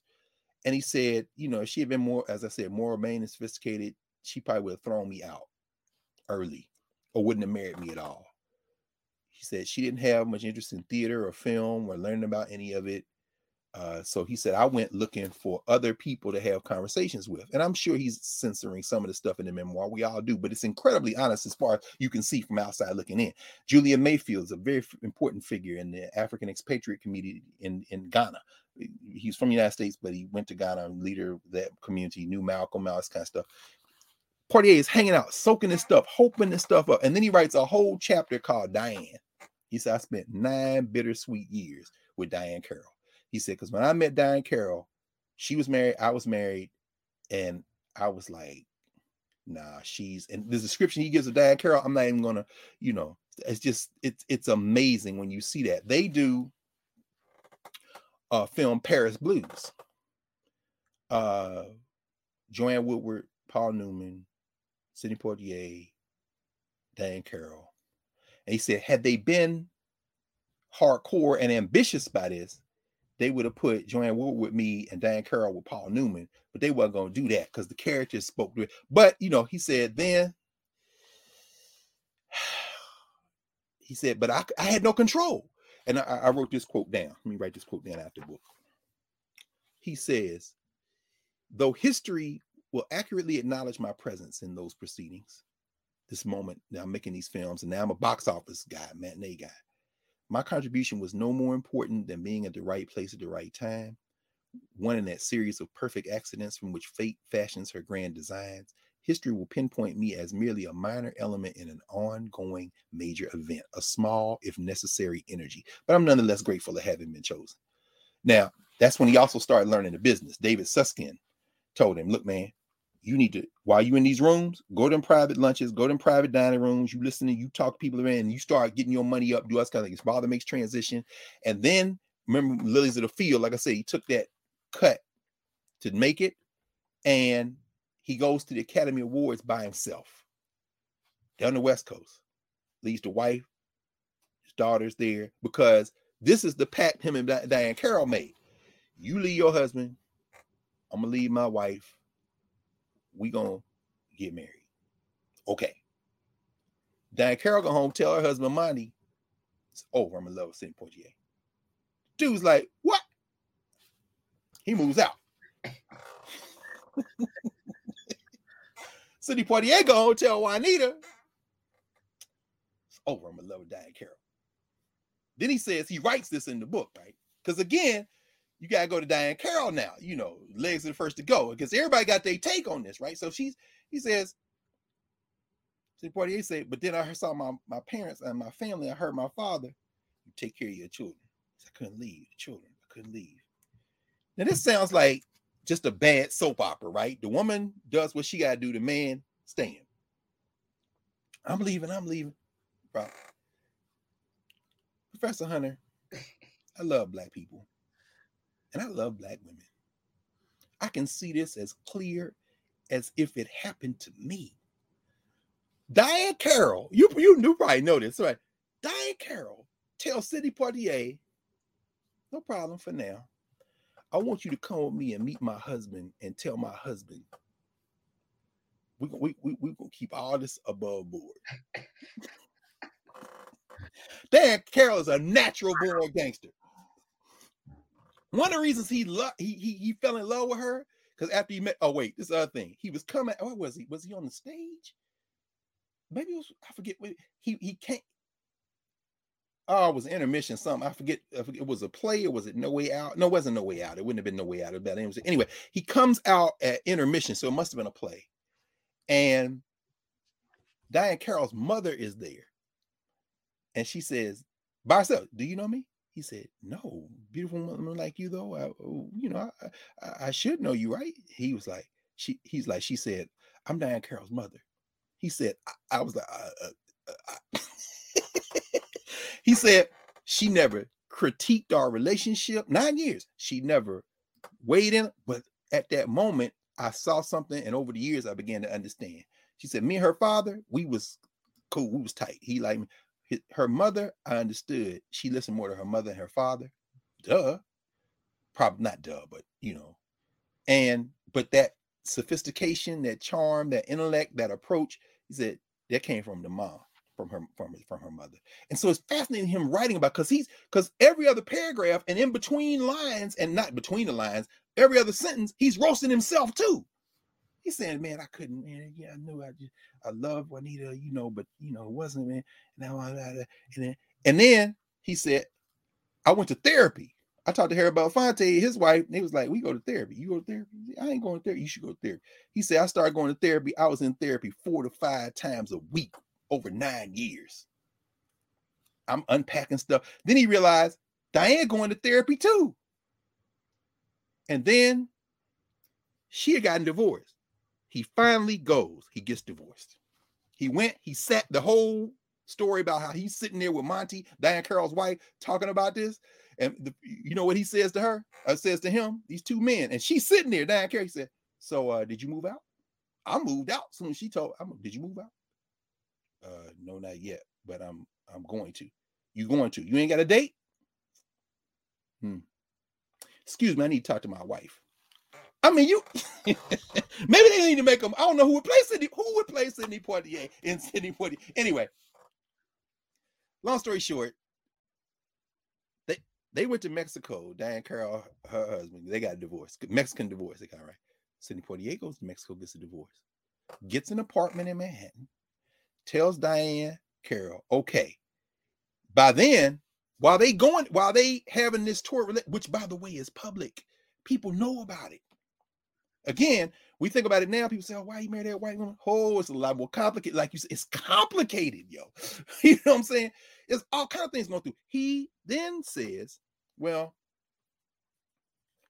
before Monty and Diane Carroll break up, they get pregnant. She gets pregnant, and her daughter. That's her daughter with her husband, Monty." And he's like, "That was tough, but." Yeah, man, you ain't got no right. You can't say nothing. He said, okay, no problem. Then eventually he does get divorced. And then he says, I got a place for us where you move in. She said, yeah. He said, okay, well, let's live together for 6 months. You know, we'll set it up so your mom can take care of the baby. And then we bring the baby in. But I'd like just to have maybe some time where it just be the two of us. Diane Carroll's like, cool. And then Diane Carroll says, yeah, no, that's not going to work. I need my baby. I'm not going to be able to, I need her to be here.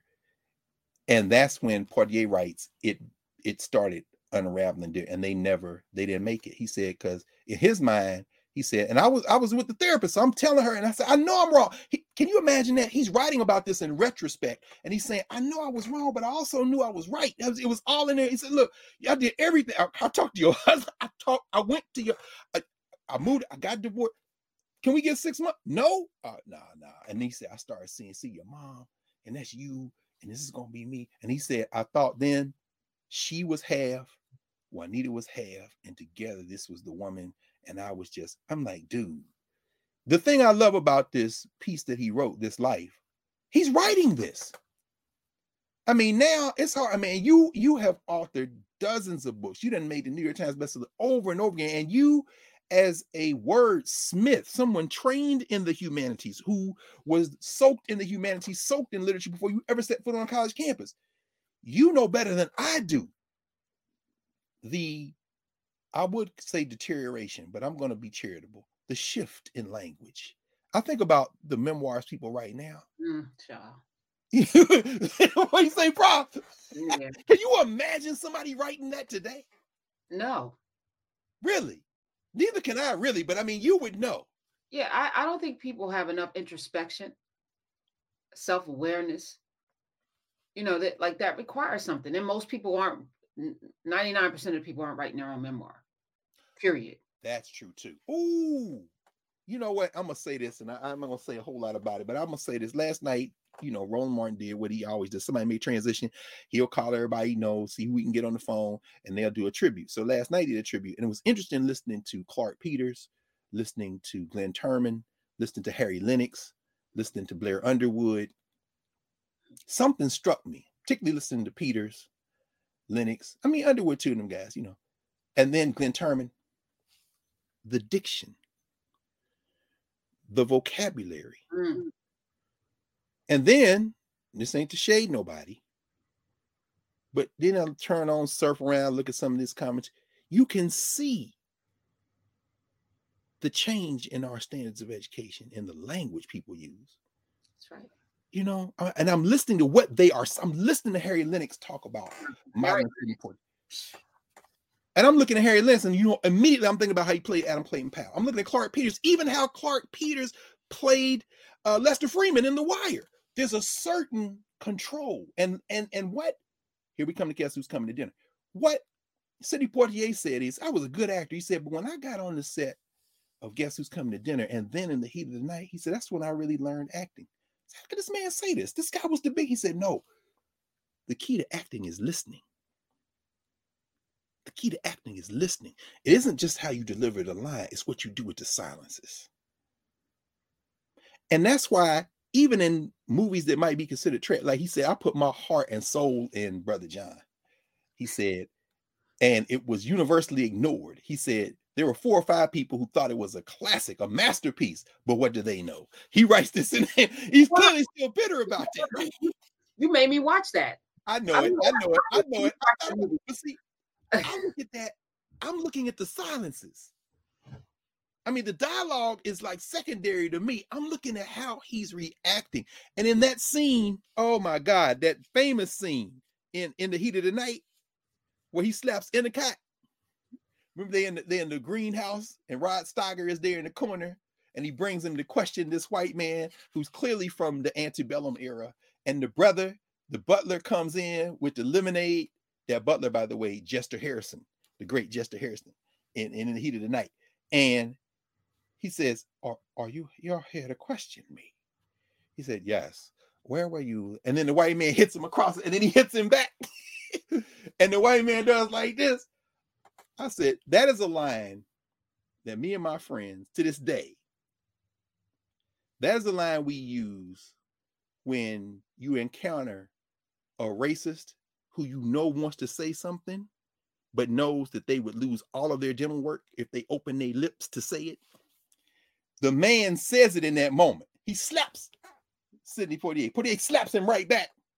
And the white man says, there was a time when I could have had you shot. You know that's going through the mind of every. Come on. There was a time when I could have had you shot. And Poitier just looks at him and then walks out. The sheriff walks out, and Jester Harrison, this black man, this man who comes from the era of Canada Lee. Most people know him because he was in Amen. He played the older deacon in Amen. The Harrisons, there's a book called The Harrisons. It's a whole family history. Brilliant.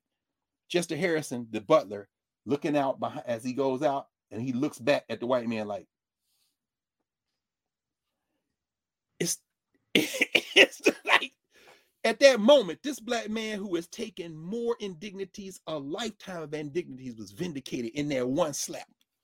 As Clyde Woods, the film historian, said, he said, Dick Gregory once said, in Hollywood, a white man would have to burn your house down, rape your wife, sell your children, destroy everything in your life, and then you might be able to say something, but you ain't never get to hit no white man. Because that slap is legendary for a reason. But then the critics, including the brother who wrote in the New York Times, said, yeah, he got to slap a white man, but the white man hit him first. The whole point is you don't get to have no unrestrained violence. Then Poitier says these white boys figured out they could make money, and all these movies start getting made. All these blaxploitation movies, which are really revenge fantasies. He says, oh, I'm into the revenge fantasies. I will put my $3 down, and I saw all of them. Now he's in the Bahamas. He done took a year off because he's like, hell. They done roasted me. Now he says, all these black exploitation movies coming out. I'm looking at these movies like, damn, man, come on. These are two-dimensional. We got to have something better. But you know what? I ain't mad because I like the visceral thrill of coming out to Afro with the gun. Boom, kicking somebody. So I'm here for all of that. But he says, they criticize me, but I was in a straitjacket. I had no control. And so he says, I was on a plane. Jim Brown sitting next to me. He said, I always love Jim Brown for this. Here's what he writes. He says, Jim Brown sits next to me and says, I just came up here to tell you, thank you. He said, what? He said, Jim Brown, who did the Dirty Dozen, you know, who then he's doing his own movies with Fred Williamson and stuff. Fred Williamson, to give an interview, said, don't put me with Sidney Poitier. I'm not Sidney Poitier. My movies make money. Because by then, Poitier's on the back end. We're going to come back to that's who's coming to dinner in a second. And now we're talking about the late 60s, early 70s. Now we're in the early 70s now with the black exploitation stuff. He says, Brown said, thank you, man, because of what you did. It allowed some of us to get put on and put other people on. So I just want you to know, thank you. I respect you and thank you for that. He said that meant the world to me because I was getting killed. And here's Jim Brown, who they would try to say, oh, Jim, this is a black exploitation. And Poitier himself had critique, but then he said, no, but I get it. But I also understand the people are making money. We're going to use our language here, are the social structure. And the minute that y'all get tired of seeing this, they're going to say, see, you can't market to the black community. No, because every movie you make is two-dimensional. He said, I knew that the minute that people got tired of seeing that over and over again, they're going to say, see, that's why we don't make black movies. Those aren't black movies. That's one dimension of black life, albeit a very important one. But we are complicated. We are layered. And so when Belafonte, when they did Buck and the Preacher, he said, Buck and the Preacher about broke even. I tried to make a warm December and it didn't make money. And then I came to him. I said, you know what? Give me $2 million to make this movie. What movie is that? Uptown Saturday Night. He said, wait, 2 million? I don't know. He said, the ceiling is $3 million. Yeah. Oh, and then he said, I'm sorry. I'm sorry. I'm sorry. I'm an owner of this company. Write the check. Complete creative control. He said, I made it 2 instead of 3. I knew it had to be tight, but I didn't want to have no problems. They made it. They screened it. He said the president of the company was sitting there, the guy we had there. He fell asleep in the first 10 minutes. He said, it was one white man in there after it was over. And he said, Sidney, this movie gonna make $9-10 million. Huh? You think so? Yeah. Them other guys are scared because they don't know what to make of this because they ain't never seen it. And Poitier was like, see, I'm telling you. He said, black people want to laugh. Then when you think about those 3 movies, he said, we ain't got, I mean, hey, I'm with it, man. I'm with Shaft. I'm with Son of Shaft. I'm with, a Coffee Brown, Cleopatra Jones. I'm with that. But I'm saying we can do more nuance. And when he did those, they're funny as hell, but they're human. Yes. They coming out the ship. And he said, not only did that movie make $9 or $10 million, I came back, so let's do it again. He said, they made double that. And so what he says, and I'm going to kind of end with this because in the write-ups, in the TV stuff, and all the tributes that are going to come out, they're not going to mention those movies. They're going to keep talking about guess who's coming to dinner, because it's an interracial relationship. What we've established is his first interracial relationship was with that white girl who was on the cover of Vogue. They were in Paris, him and somebody else, a filmmaker. And it's like, who is this white girl? They were trying to cast a lost man. That's where he met her. And so, I mean, it was what it was. Joanna, he met her. It was like 1972, 73. And this is after him and Diahann Carroll break up. He then started dating around everywhere, right? He's got a chapter in there called Discoveries, where he met this one sister named Michelle Clark. She was an anchor, black anchor woman. She was a black reporter. She was a CBS in DC, up and coming. She died in a plane crash, December 1972. Damn. Same year, he made For the Love of Ivy with the great Abby Lincoln, Aminata Mosika, Max Roach's partner, the brilliant sister. I mean, Abby Lincoln is another one, just incredible. But he then met his wife, the one he stayed married to they made transition, Joanna Shimkus. They were in Paris. They filmed in Philadelphia. Remember, he made this movie, The Lost Man, in Philly. And then they did the interior stuff in California. They went to Puerto Rico, then back to New York City. Now, this is interesting. I'll get into that in a minute. Well, no, I should say it now. He goes to Puerto Rico to get away, and then he goes to Bahamas, takes a trip down there, and he meets up with Quincy Jones, his white wife. He meets up with Belafonte and them, but Sammy Davis Jr. is there. Because remember now, they freeze Sammy Davis Jr. They freeze him in time. Sammy Davis Jr. is often frozen in time with his white wife. No, Quincy Jones married to Ula at the time. Mae Britt. Yes. Say it again. Mae Britt, Sammy Davis Jr. Yes, Sammy Davis Jr. Right, but that's not the girl. Sammy Davis Jr. is bitter because he's down there and all the couples are down there. Sidney that brought this white girl down. Now, this is after all these sisters, including Diahann Carroll, which in some ways is the love of his life. And this love affair is mutual, right? And so here comes, and his first 4 daughters, of course, with the sister. So he is still alive. They're all there. Like I said, if you find that picture, you see the whole family there, including his first wife, who's still alive, who he thanks all through the book, including at the end. He says, it just wasn't, he then says Sam Davis Jr. is all down in the dumps because the girl he there with is in another relationship. She's going home, whatever. She wants to leave. So what happens? They all get on the phones, get on the telegrams, trying to get the woman who they know Sammy Davis loves, who's a dancer in his shows, who want, can you get Altavis to come down here? Wow. Altavis comes, Sammy Davis Jr.'s whole mood changes, and of course they were married shortly thereafter. My point is, that's a black woman. I said, but they freeze even, like you said, it's complicated. He loved her, you know what I'm saying? It's complicated. So anyway, let me finish with, because Guess Who's Coming to Dinner is an interesting story in this sense, because he was with Spencer Tracy and Katharine Hepburn. He says Tracy was an intellectual. He died just several months after they filmed Guess Who's Coming to Dinner. He said, I knew why it was important. I knew that, it was socially important. It would lead to, barrier breaking. He said, but I'm playing roles that I feel comfortable playing because I'm never going to play a role that's going to not represent Black people.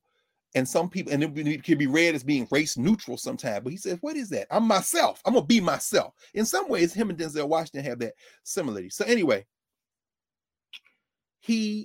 oh, by the way, when him and Diane Carroll start having the thing, he gets to the apartment and she breaks up. Around this time, Harry Belafonte tells him, hey man, make this run with me. Where we going? We're going to Mississippi.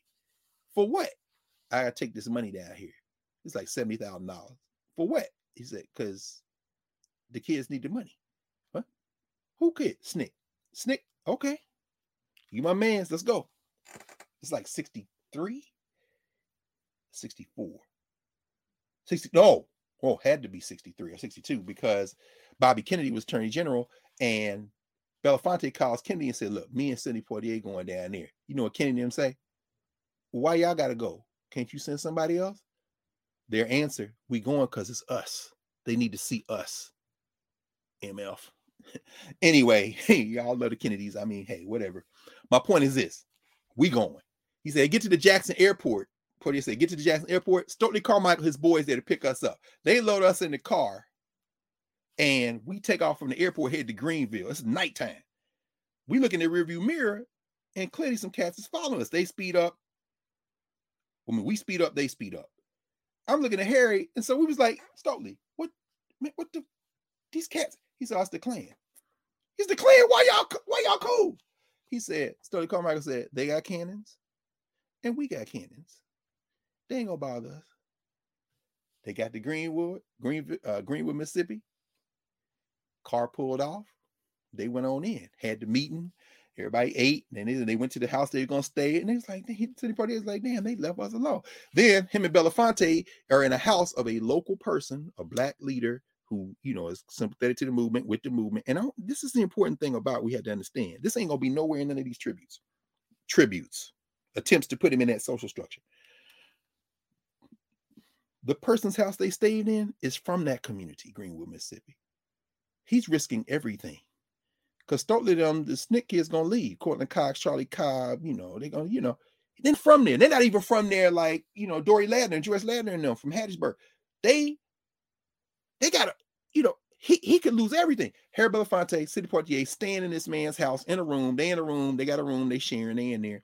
He said, we didn't sleep much at all, because every little crack, every little twig we heard, we up looking in the window, looking out the window. And then we was like, look, are we all right? We wanted to go to the owner of the house and say, look, man, you got a rifle we can have?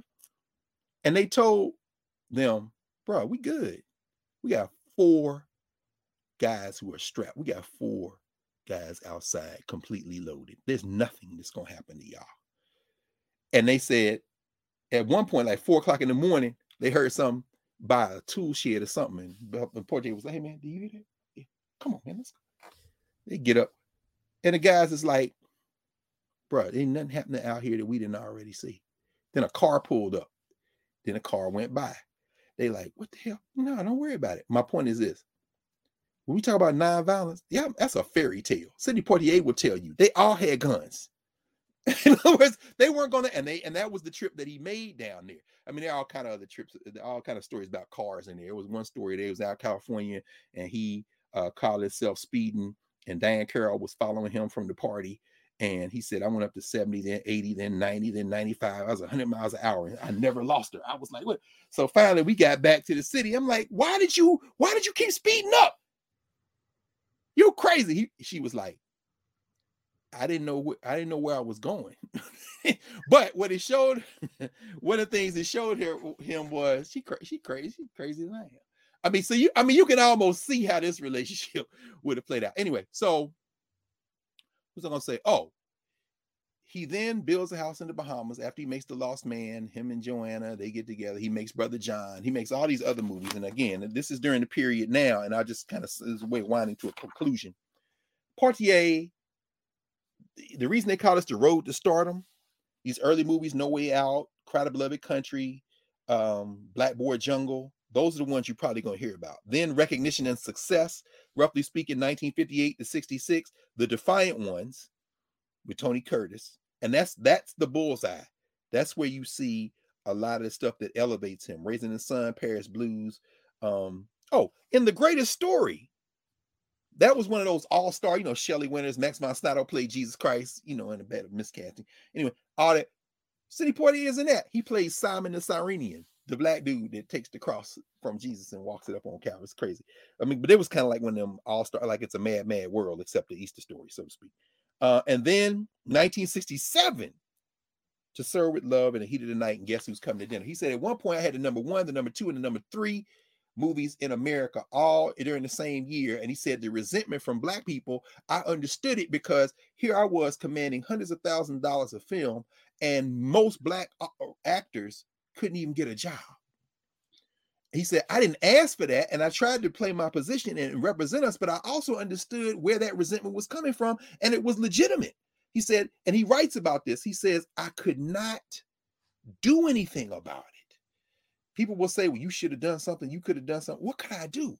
He said, telling them about the times I went and protested in the studio meetings, telling them how I went in and told you need to hire black, and how they ignored me would not do any good. So why would I just tell y'all? And he writes about it later, but he's saying, don't think I wasn't in there fighting, but it did no good. And then when you reflect on the fact that right at the moment when his career could have taken off and he could have thrown it all in the trash by saying, I'm not signing this loyalty oath, he refused to sell out Paul Robeson and Canada Lee.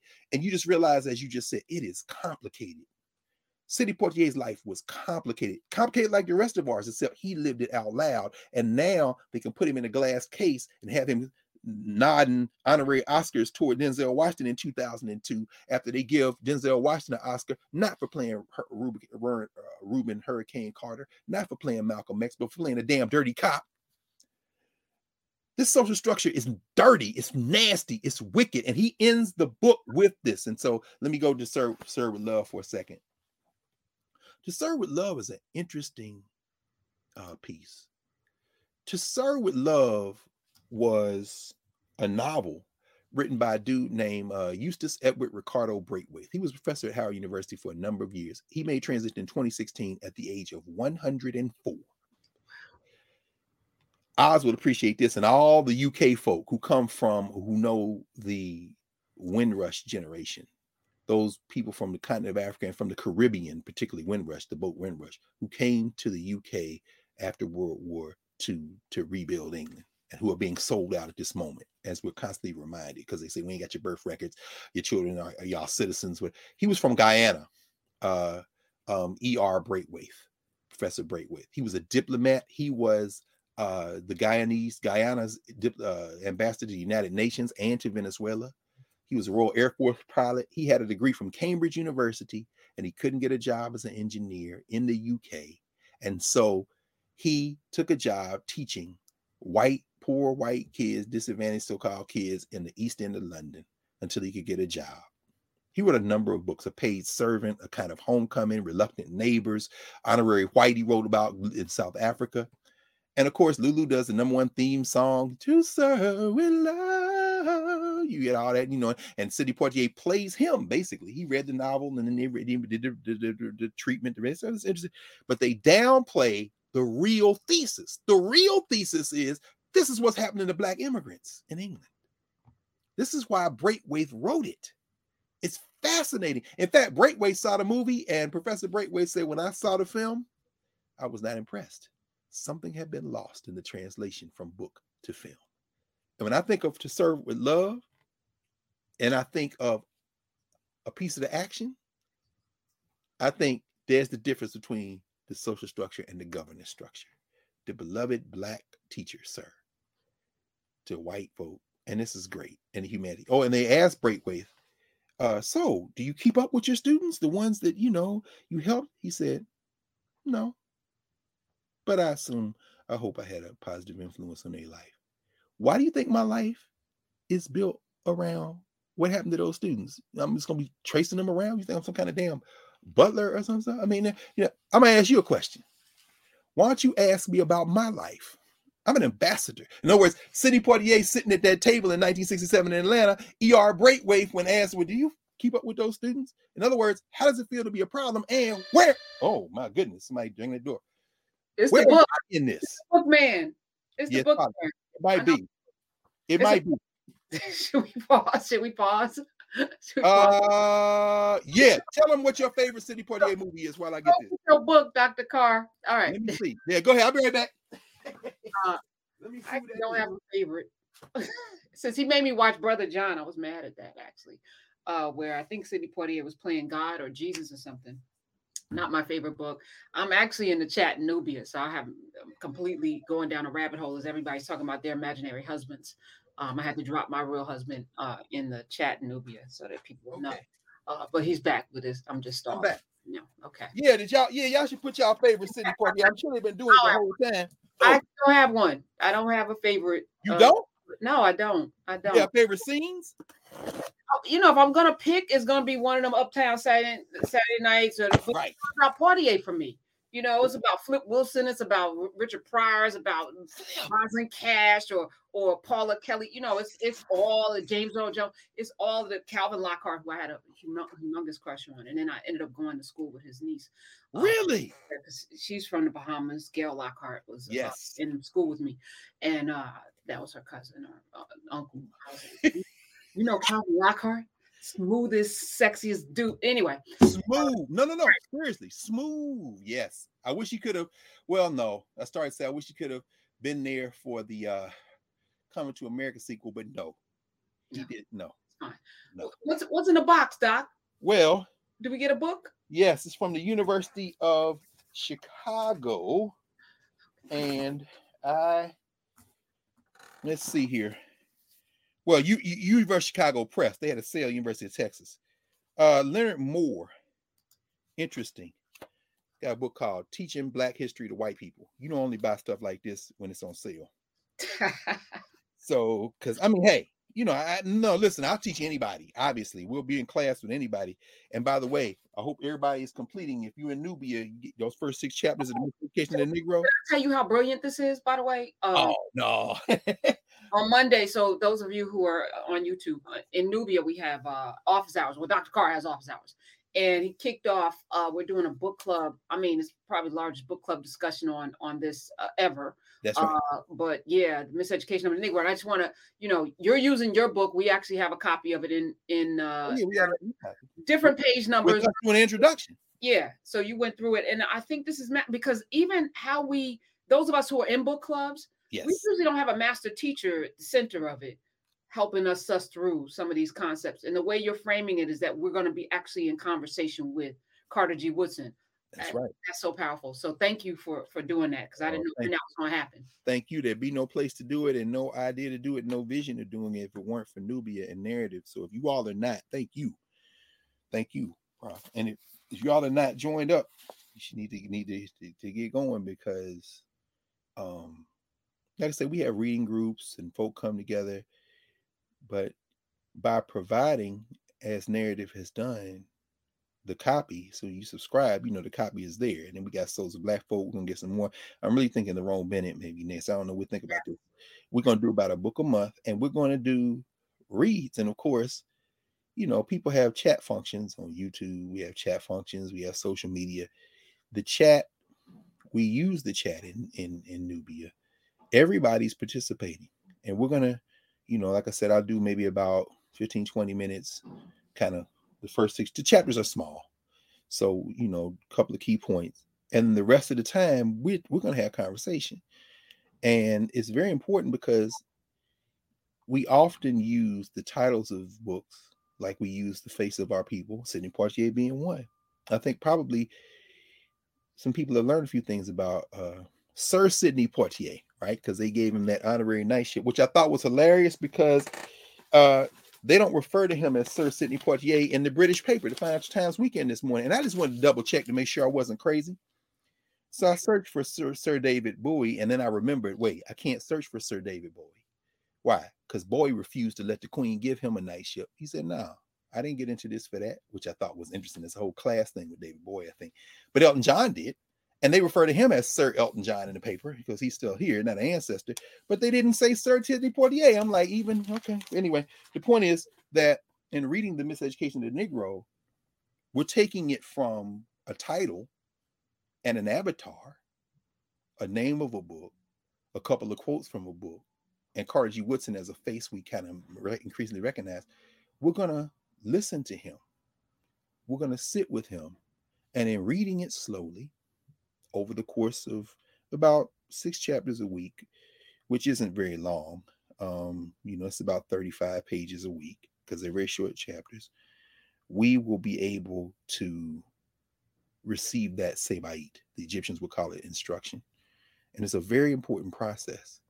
So, the concept of book club, the concept of reading club, the concept of reading groups, we've been doing that since we've had to master this language. And so, and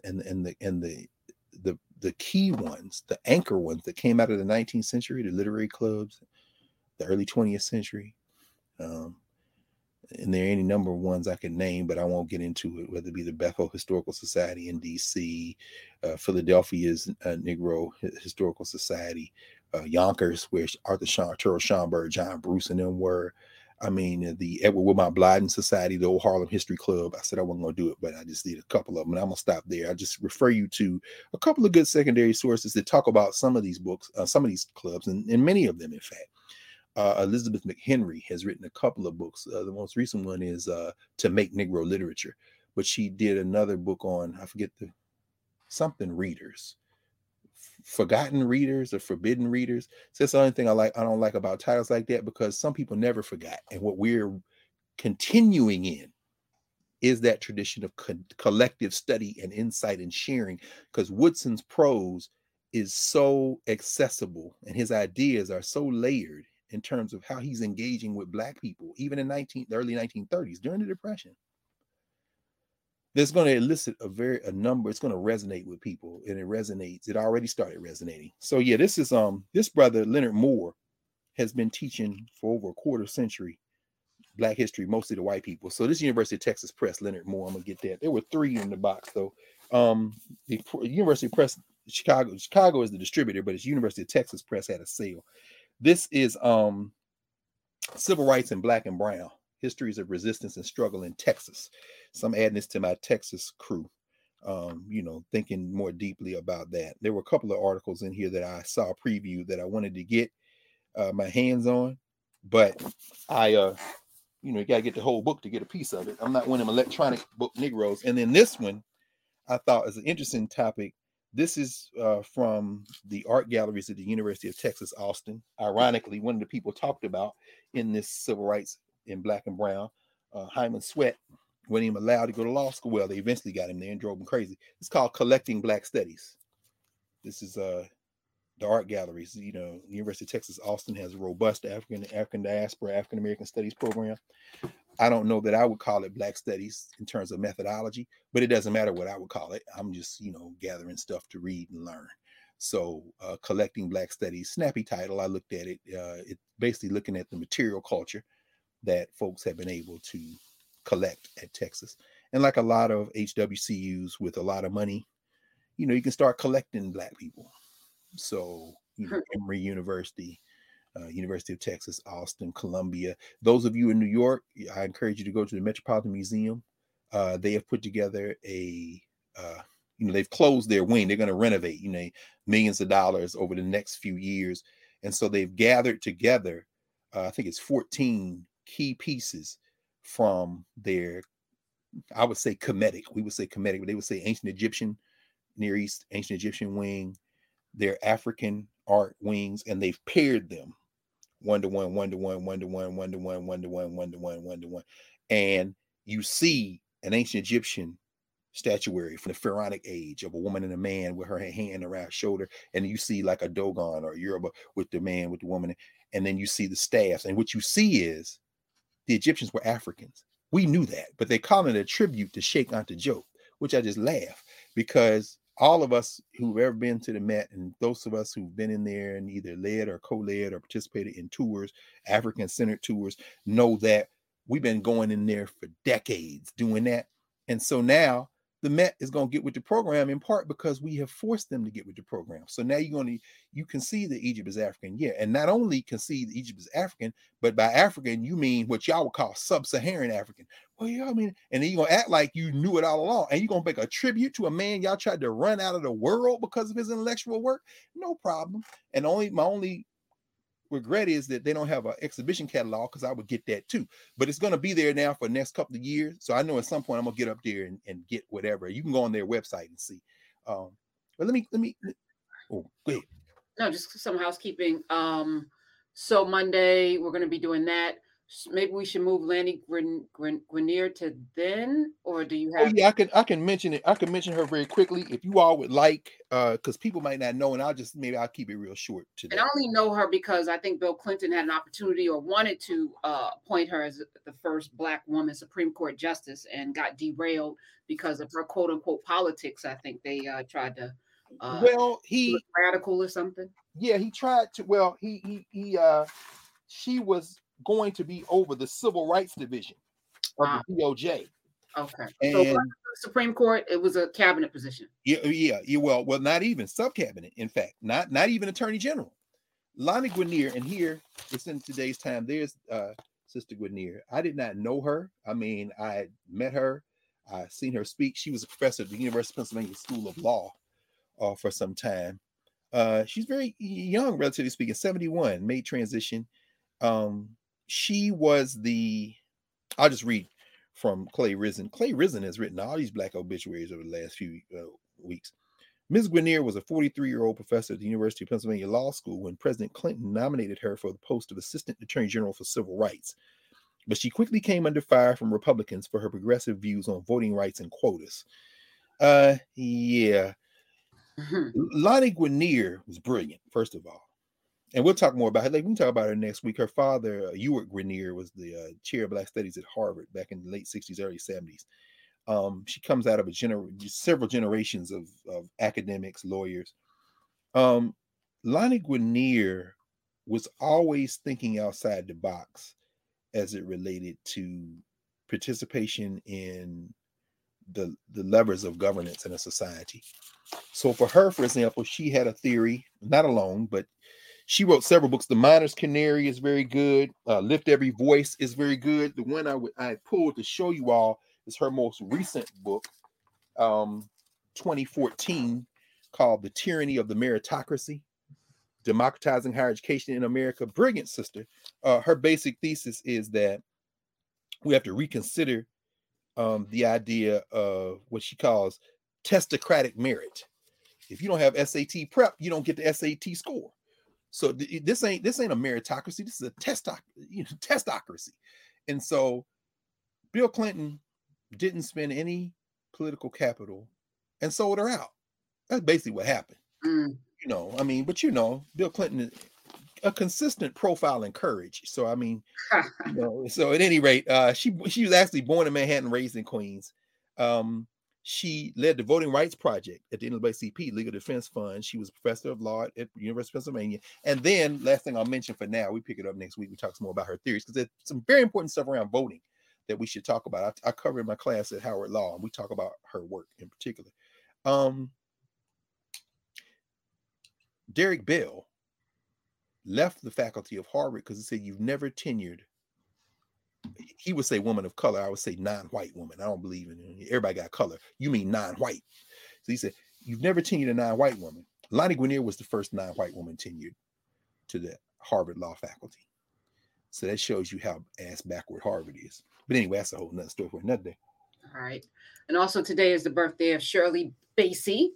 Oh, Shirley Bassey? Bassey. Yes. Shirley Goldfinger. Yes, okay. Shirley Bassey. No, I ain't know. Yeah. No. That's not good. Is it Goldfinger? Diamonds are forever. They are all I need to please me. The Shirley Bassey. No. Anyway, here. I think it was Goldfinger. Was it Goldfinger? Yeah. I think maybe she did them both. And she did Diamonds Are Forever, and she did Moonraker. Moonraker too. Okay. Yeah. Shirley Bassey. See this? I promise you. Look, I ain't no big Hollywood person, but again, with Sidney Poitier, there was a moment there where you could go to the movies, or you experienced the movies, and the black people in them made you smile. I mean, think about Sidney Poitier. Even if the critique is there, Poitier's got to be in this box. I don't want to use the word dignity. Let me use the Yoruba word, itutu. Coolness. They call me Mr. Tibbs. I mean, there was a certain projection. And I want to mention just a couple of things in closing. Sidney Poitier was born in Florida, but he was a child of the Caribbean. And he was deeply proud of being black. And he, in this life, critiqued his home country, the Bahamas.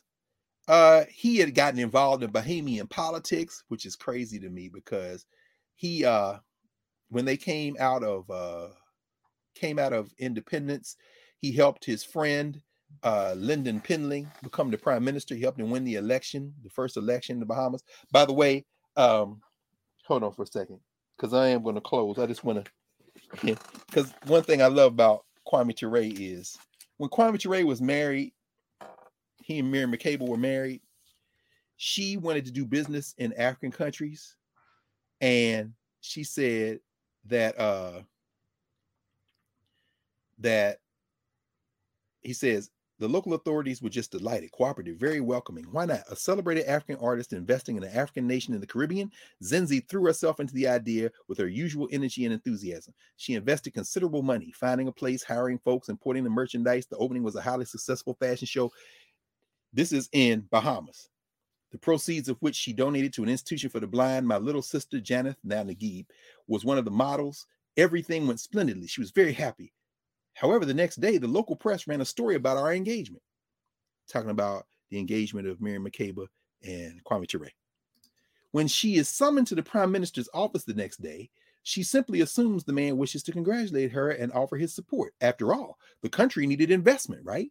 Instead, Lyndon Pinling, this is Sidney Poitier's friend, not a prime minister. Instead, Lyndon Pinling summarily informs her that her business permits are canceled and that suddenly she was no longer welcome in the Bahamas, period. Astonished, she asked for an explanation of the sudden about-face. Well, he says, we hadn't known of your engagement to the American revolutionary Stokely Carmichael. He is persona non grata in the British Commonwealth, of which the Bahamas is a part, end quote. This is what Stokely writes, Kwame Ture. That shameless, callous, cowardly, greasy chain, money-grubbing, boot-licking black lackey, calling himself head of an independent black nation, he was nothing but the overseer of a Caribbean plantation. Miriam had been deeply hurt when she returned from that betrayal by one of us. Sidney Poitier, in the same straitjacket his friend was in, but not the same straitjacket at the same time, because the formal announcement was made by the Prime Minister's office and the Director of Tourism from the Bahamas yesterday. He's a son. He's Sir Sidney Poitier. At the same time, this is what Sidney Poitier had to say about the Bahamas in this life, near the end of the book, in a chapter called Bahamas. He says, it disturbed me deeply. This after he done built a house down there with his new wife, John. They down there, right? He said, it disturbed me deeply that there was no cultural life expressing the history of the people. Absolutely none.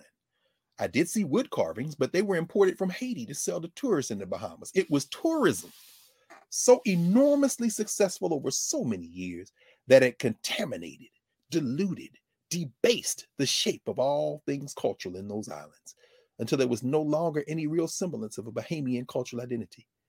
Then he started critiquing the classism. He said, you got the black folk with some money trying to get away from the poor black people in Bahamas, the black people who I came from. He said, you got the black people with money and the white people with money, and they trying to get away from each other. He said, this place is not big enough for this. He starts critiquing classism. So in 1974, he said, we moved to Beverly Hills, haven't been back. Now, of course, they gone back after that. This was 1980 when he wrote. But he ends with this. At the very end of the book, this is what he says. This is where we, this gives us the move from him. He said, let us ask the question bluntly. He's talking to the reader now. What are the real no bullshit chances of a non-white in a risky, high-stake cutthroat game such as this, meaning Hollywood? The answer is lean at best.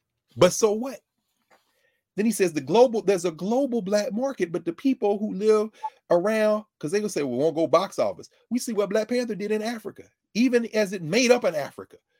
There is a market, but you got to figure it out. He predicts what's going to happen. This is what he says. He says, we're going to have to make most of our own films. I think we should no longer expect the white filmmaker to be the champion of our dreams. Maybe the only thing we would ask from them is bending the financing rules some.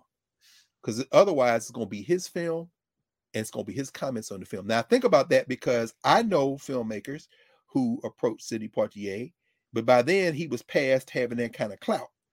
And, you know, the revolutionary is not going to make films in Hollywood. There are going to be some brilliant people that get a little bit of it done. I mean, I think about Ava DuVernay, you know, people like, but Haile Gerima, he ain't going to make no Hollywood films. He made a decision not to, and he didn't waste his time. But those of you who think you can do it, you should listen to Sidney Poitier. Look at that 1980 book, and he leaves it. And here's the thing he predicted. This is why I'm going to end where we began. This is what he predicted in 1980. So not even now, which you could say, okay, now you live to see. This is what he wrote in 1980. This is a quote. This is the big development, he said, on the horizon is the technology. Mm-hmm. He said tapes, discs, cables, satellites, scramblers, and he said, quote, numerous other as yet unannounced systems. Look at us now. You projecting films coming out of narrative, documentaries. If y'all ain't signed up, we need the creatives. You're raising them is over there, Carla. They collecting all these creatives. He says, Black filmmakers, stay alert. Yes. Don't let he says, don't let the man beat you on your home ground. If you do, the chances are you will find yourself locked out again.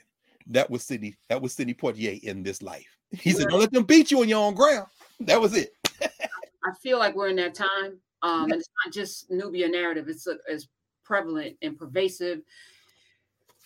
This is the time. And I said I wanted to shout out our sister Tanya Pinkins, who plays the mother of Mamie Till Mobley in Mother of the Movement, Women of the Movement. That's on ABC. It's a multi-part docuseries based on the life of Emmett Till, and it is so masterful. And again, this is Black filmmakers. Marissa Jo Sarar, I think that's her name, the executive producer, Gina Prince Bothwood.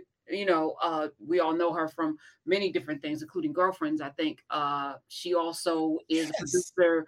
Will Smith is a producer. And we're seeing what it looks like when Black to watch. I don't know if you've seen any of it, but I watched I watched the whole thing though, yes.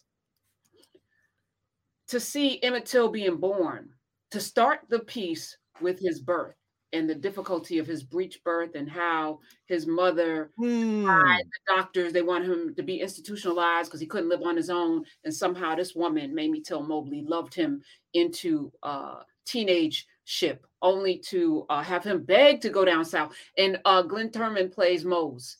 Darhy. No way. Yes. I mean, you're going to see. It's incredibly. Oh, no, I can't. So, I'm not ready. Adrienne Warren, she's, my God. I'm not ready. You need, I had to pause it. It's a lot, but they do all of the things, including we have to see Emmett Till's body in that funeral home. Of course. She takes us into that moment with Mamie. And Fisher plays the man. We went through this, so I'm sitting there like, it's as if they were in class and they crafted this piece, scene by scene, and it looks like a governance structure series, and it feels like the humanity of Emmett Till. We get to see his personality, his character, his family, the family interaction, and as they're, it's not centering whiteness, and it's beautiful. I would have a criticism, but they even bring humanity to Carolyn Bryant, which I was like, that's okay. Yeah, but the thing I love about something like that, and you're right, I'm going to have to take it in pieces because it's so emotional. I can hear it in your voice, I can feel it in your spirit. The thing that that makes me say that's fine with her is because it doesn't allow people to hide behind whiteness. You made a choice. You didn't have to do this. You're a human being. See, the thing about whiteness is its power often comes from making it the standard for humanity, but it's an artificial thing, as is blackness. But our culture is real. So yeah, let her be human. That means because you as a human being are just effed up and you still alive. You need to call and turn yourself in. But you ain't gonna do that. Watching Adrienne Warren's portrayal of Mamie Till Mobley and watching Ahmaud Arbery's mother. Oh, you know, she even brought in the toenails. Like she and the sister who talked about his beautiful skin, you know, centered Ahmaud Arbery's humanity. Mamie Till Mobley refused to let people not see her son as a human being. And that is, I think, you know, for all of us, they can't take that. We can't allow that to happen. So it's funny you say that. It's funny you say that, Karen. I know we won't, but I mean, I should mention this because I don't know if you've seen that. Have you seen that clip? It's around on YouTube somewhere where Denzel Washington is telling that story, the N-word they couldn't kill. Oh, yes. Yeah. This reminds me of that. He said, I called City 48, said, man, look, the first couple of roles going to define you, bro. So listening to you talk about this, oh. Yeah. And also today, 1811, on this day, kicked off the largest uprising in America, the German Coast Revolt. Oh, wow.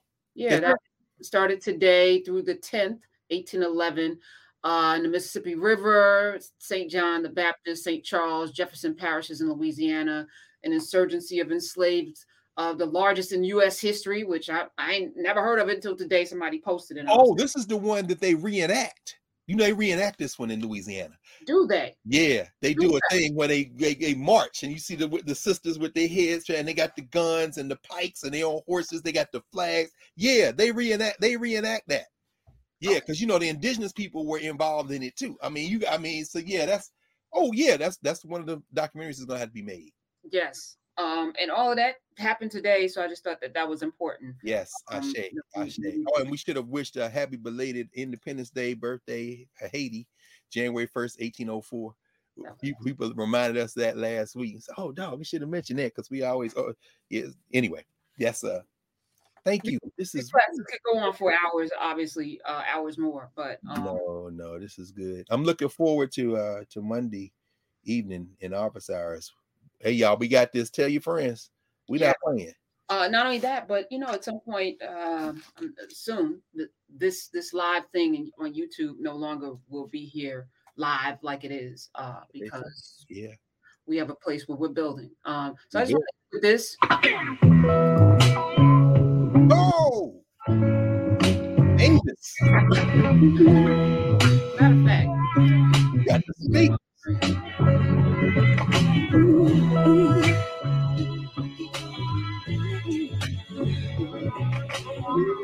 Classy.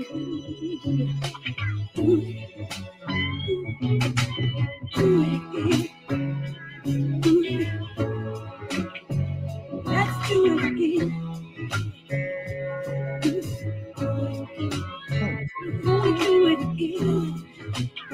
it again. Do it again. Now y'all can listen to it on your own time. Listen, is that? Hey, look, you can see. Can you see it while that music coming on, and you see the Atlanta skyline as they coming in? That, you know, the soundtracks of these. I think Curtis Mayfield was a participant in the first one. Let's do it again. You think about the soundtrack. This was all very deliberate.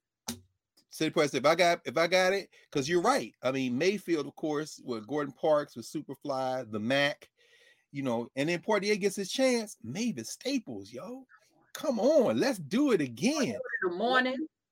Oh, let's do it in the morning. Right.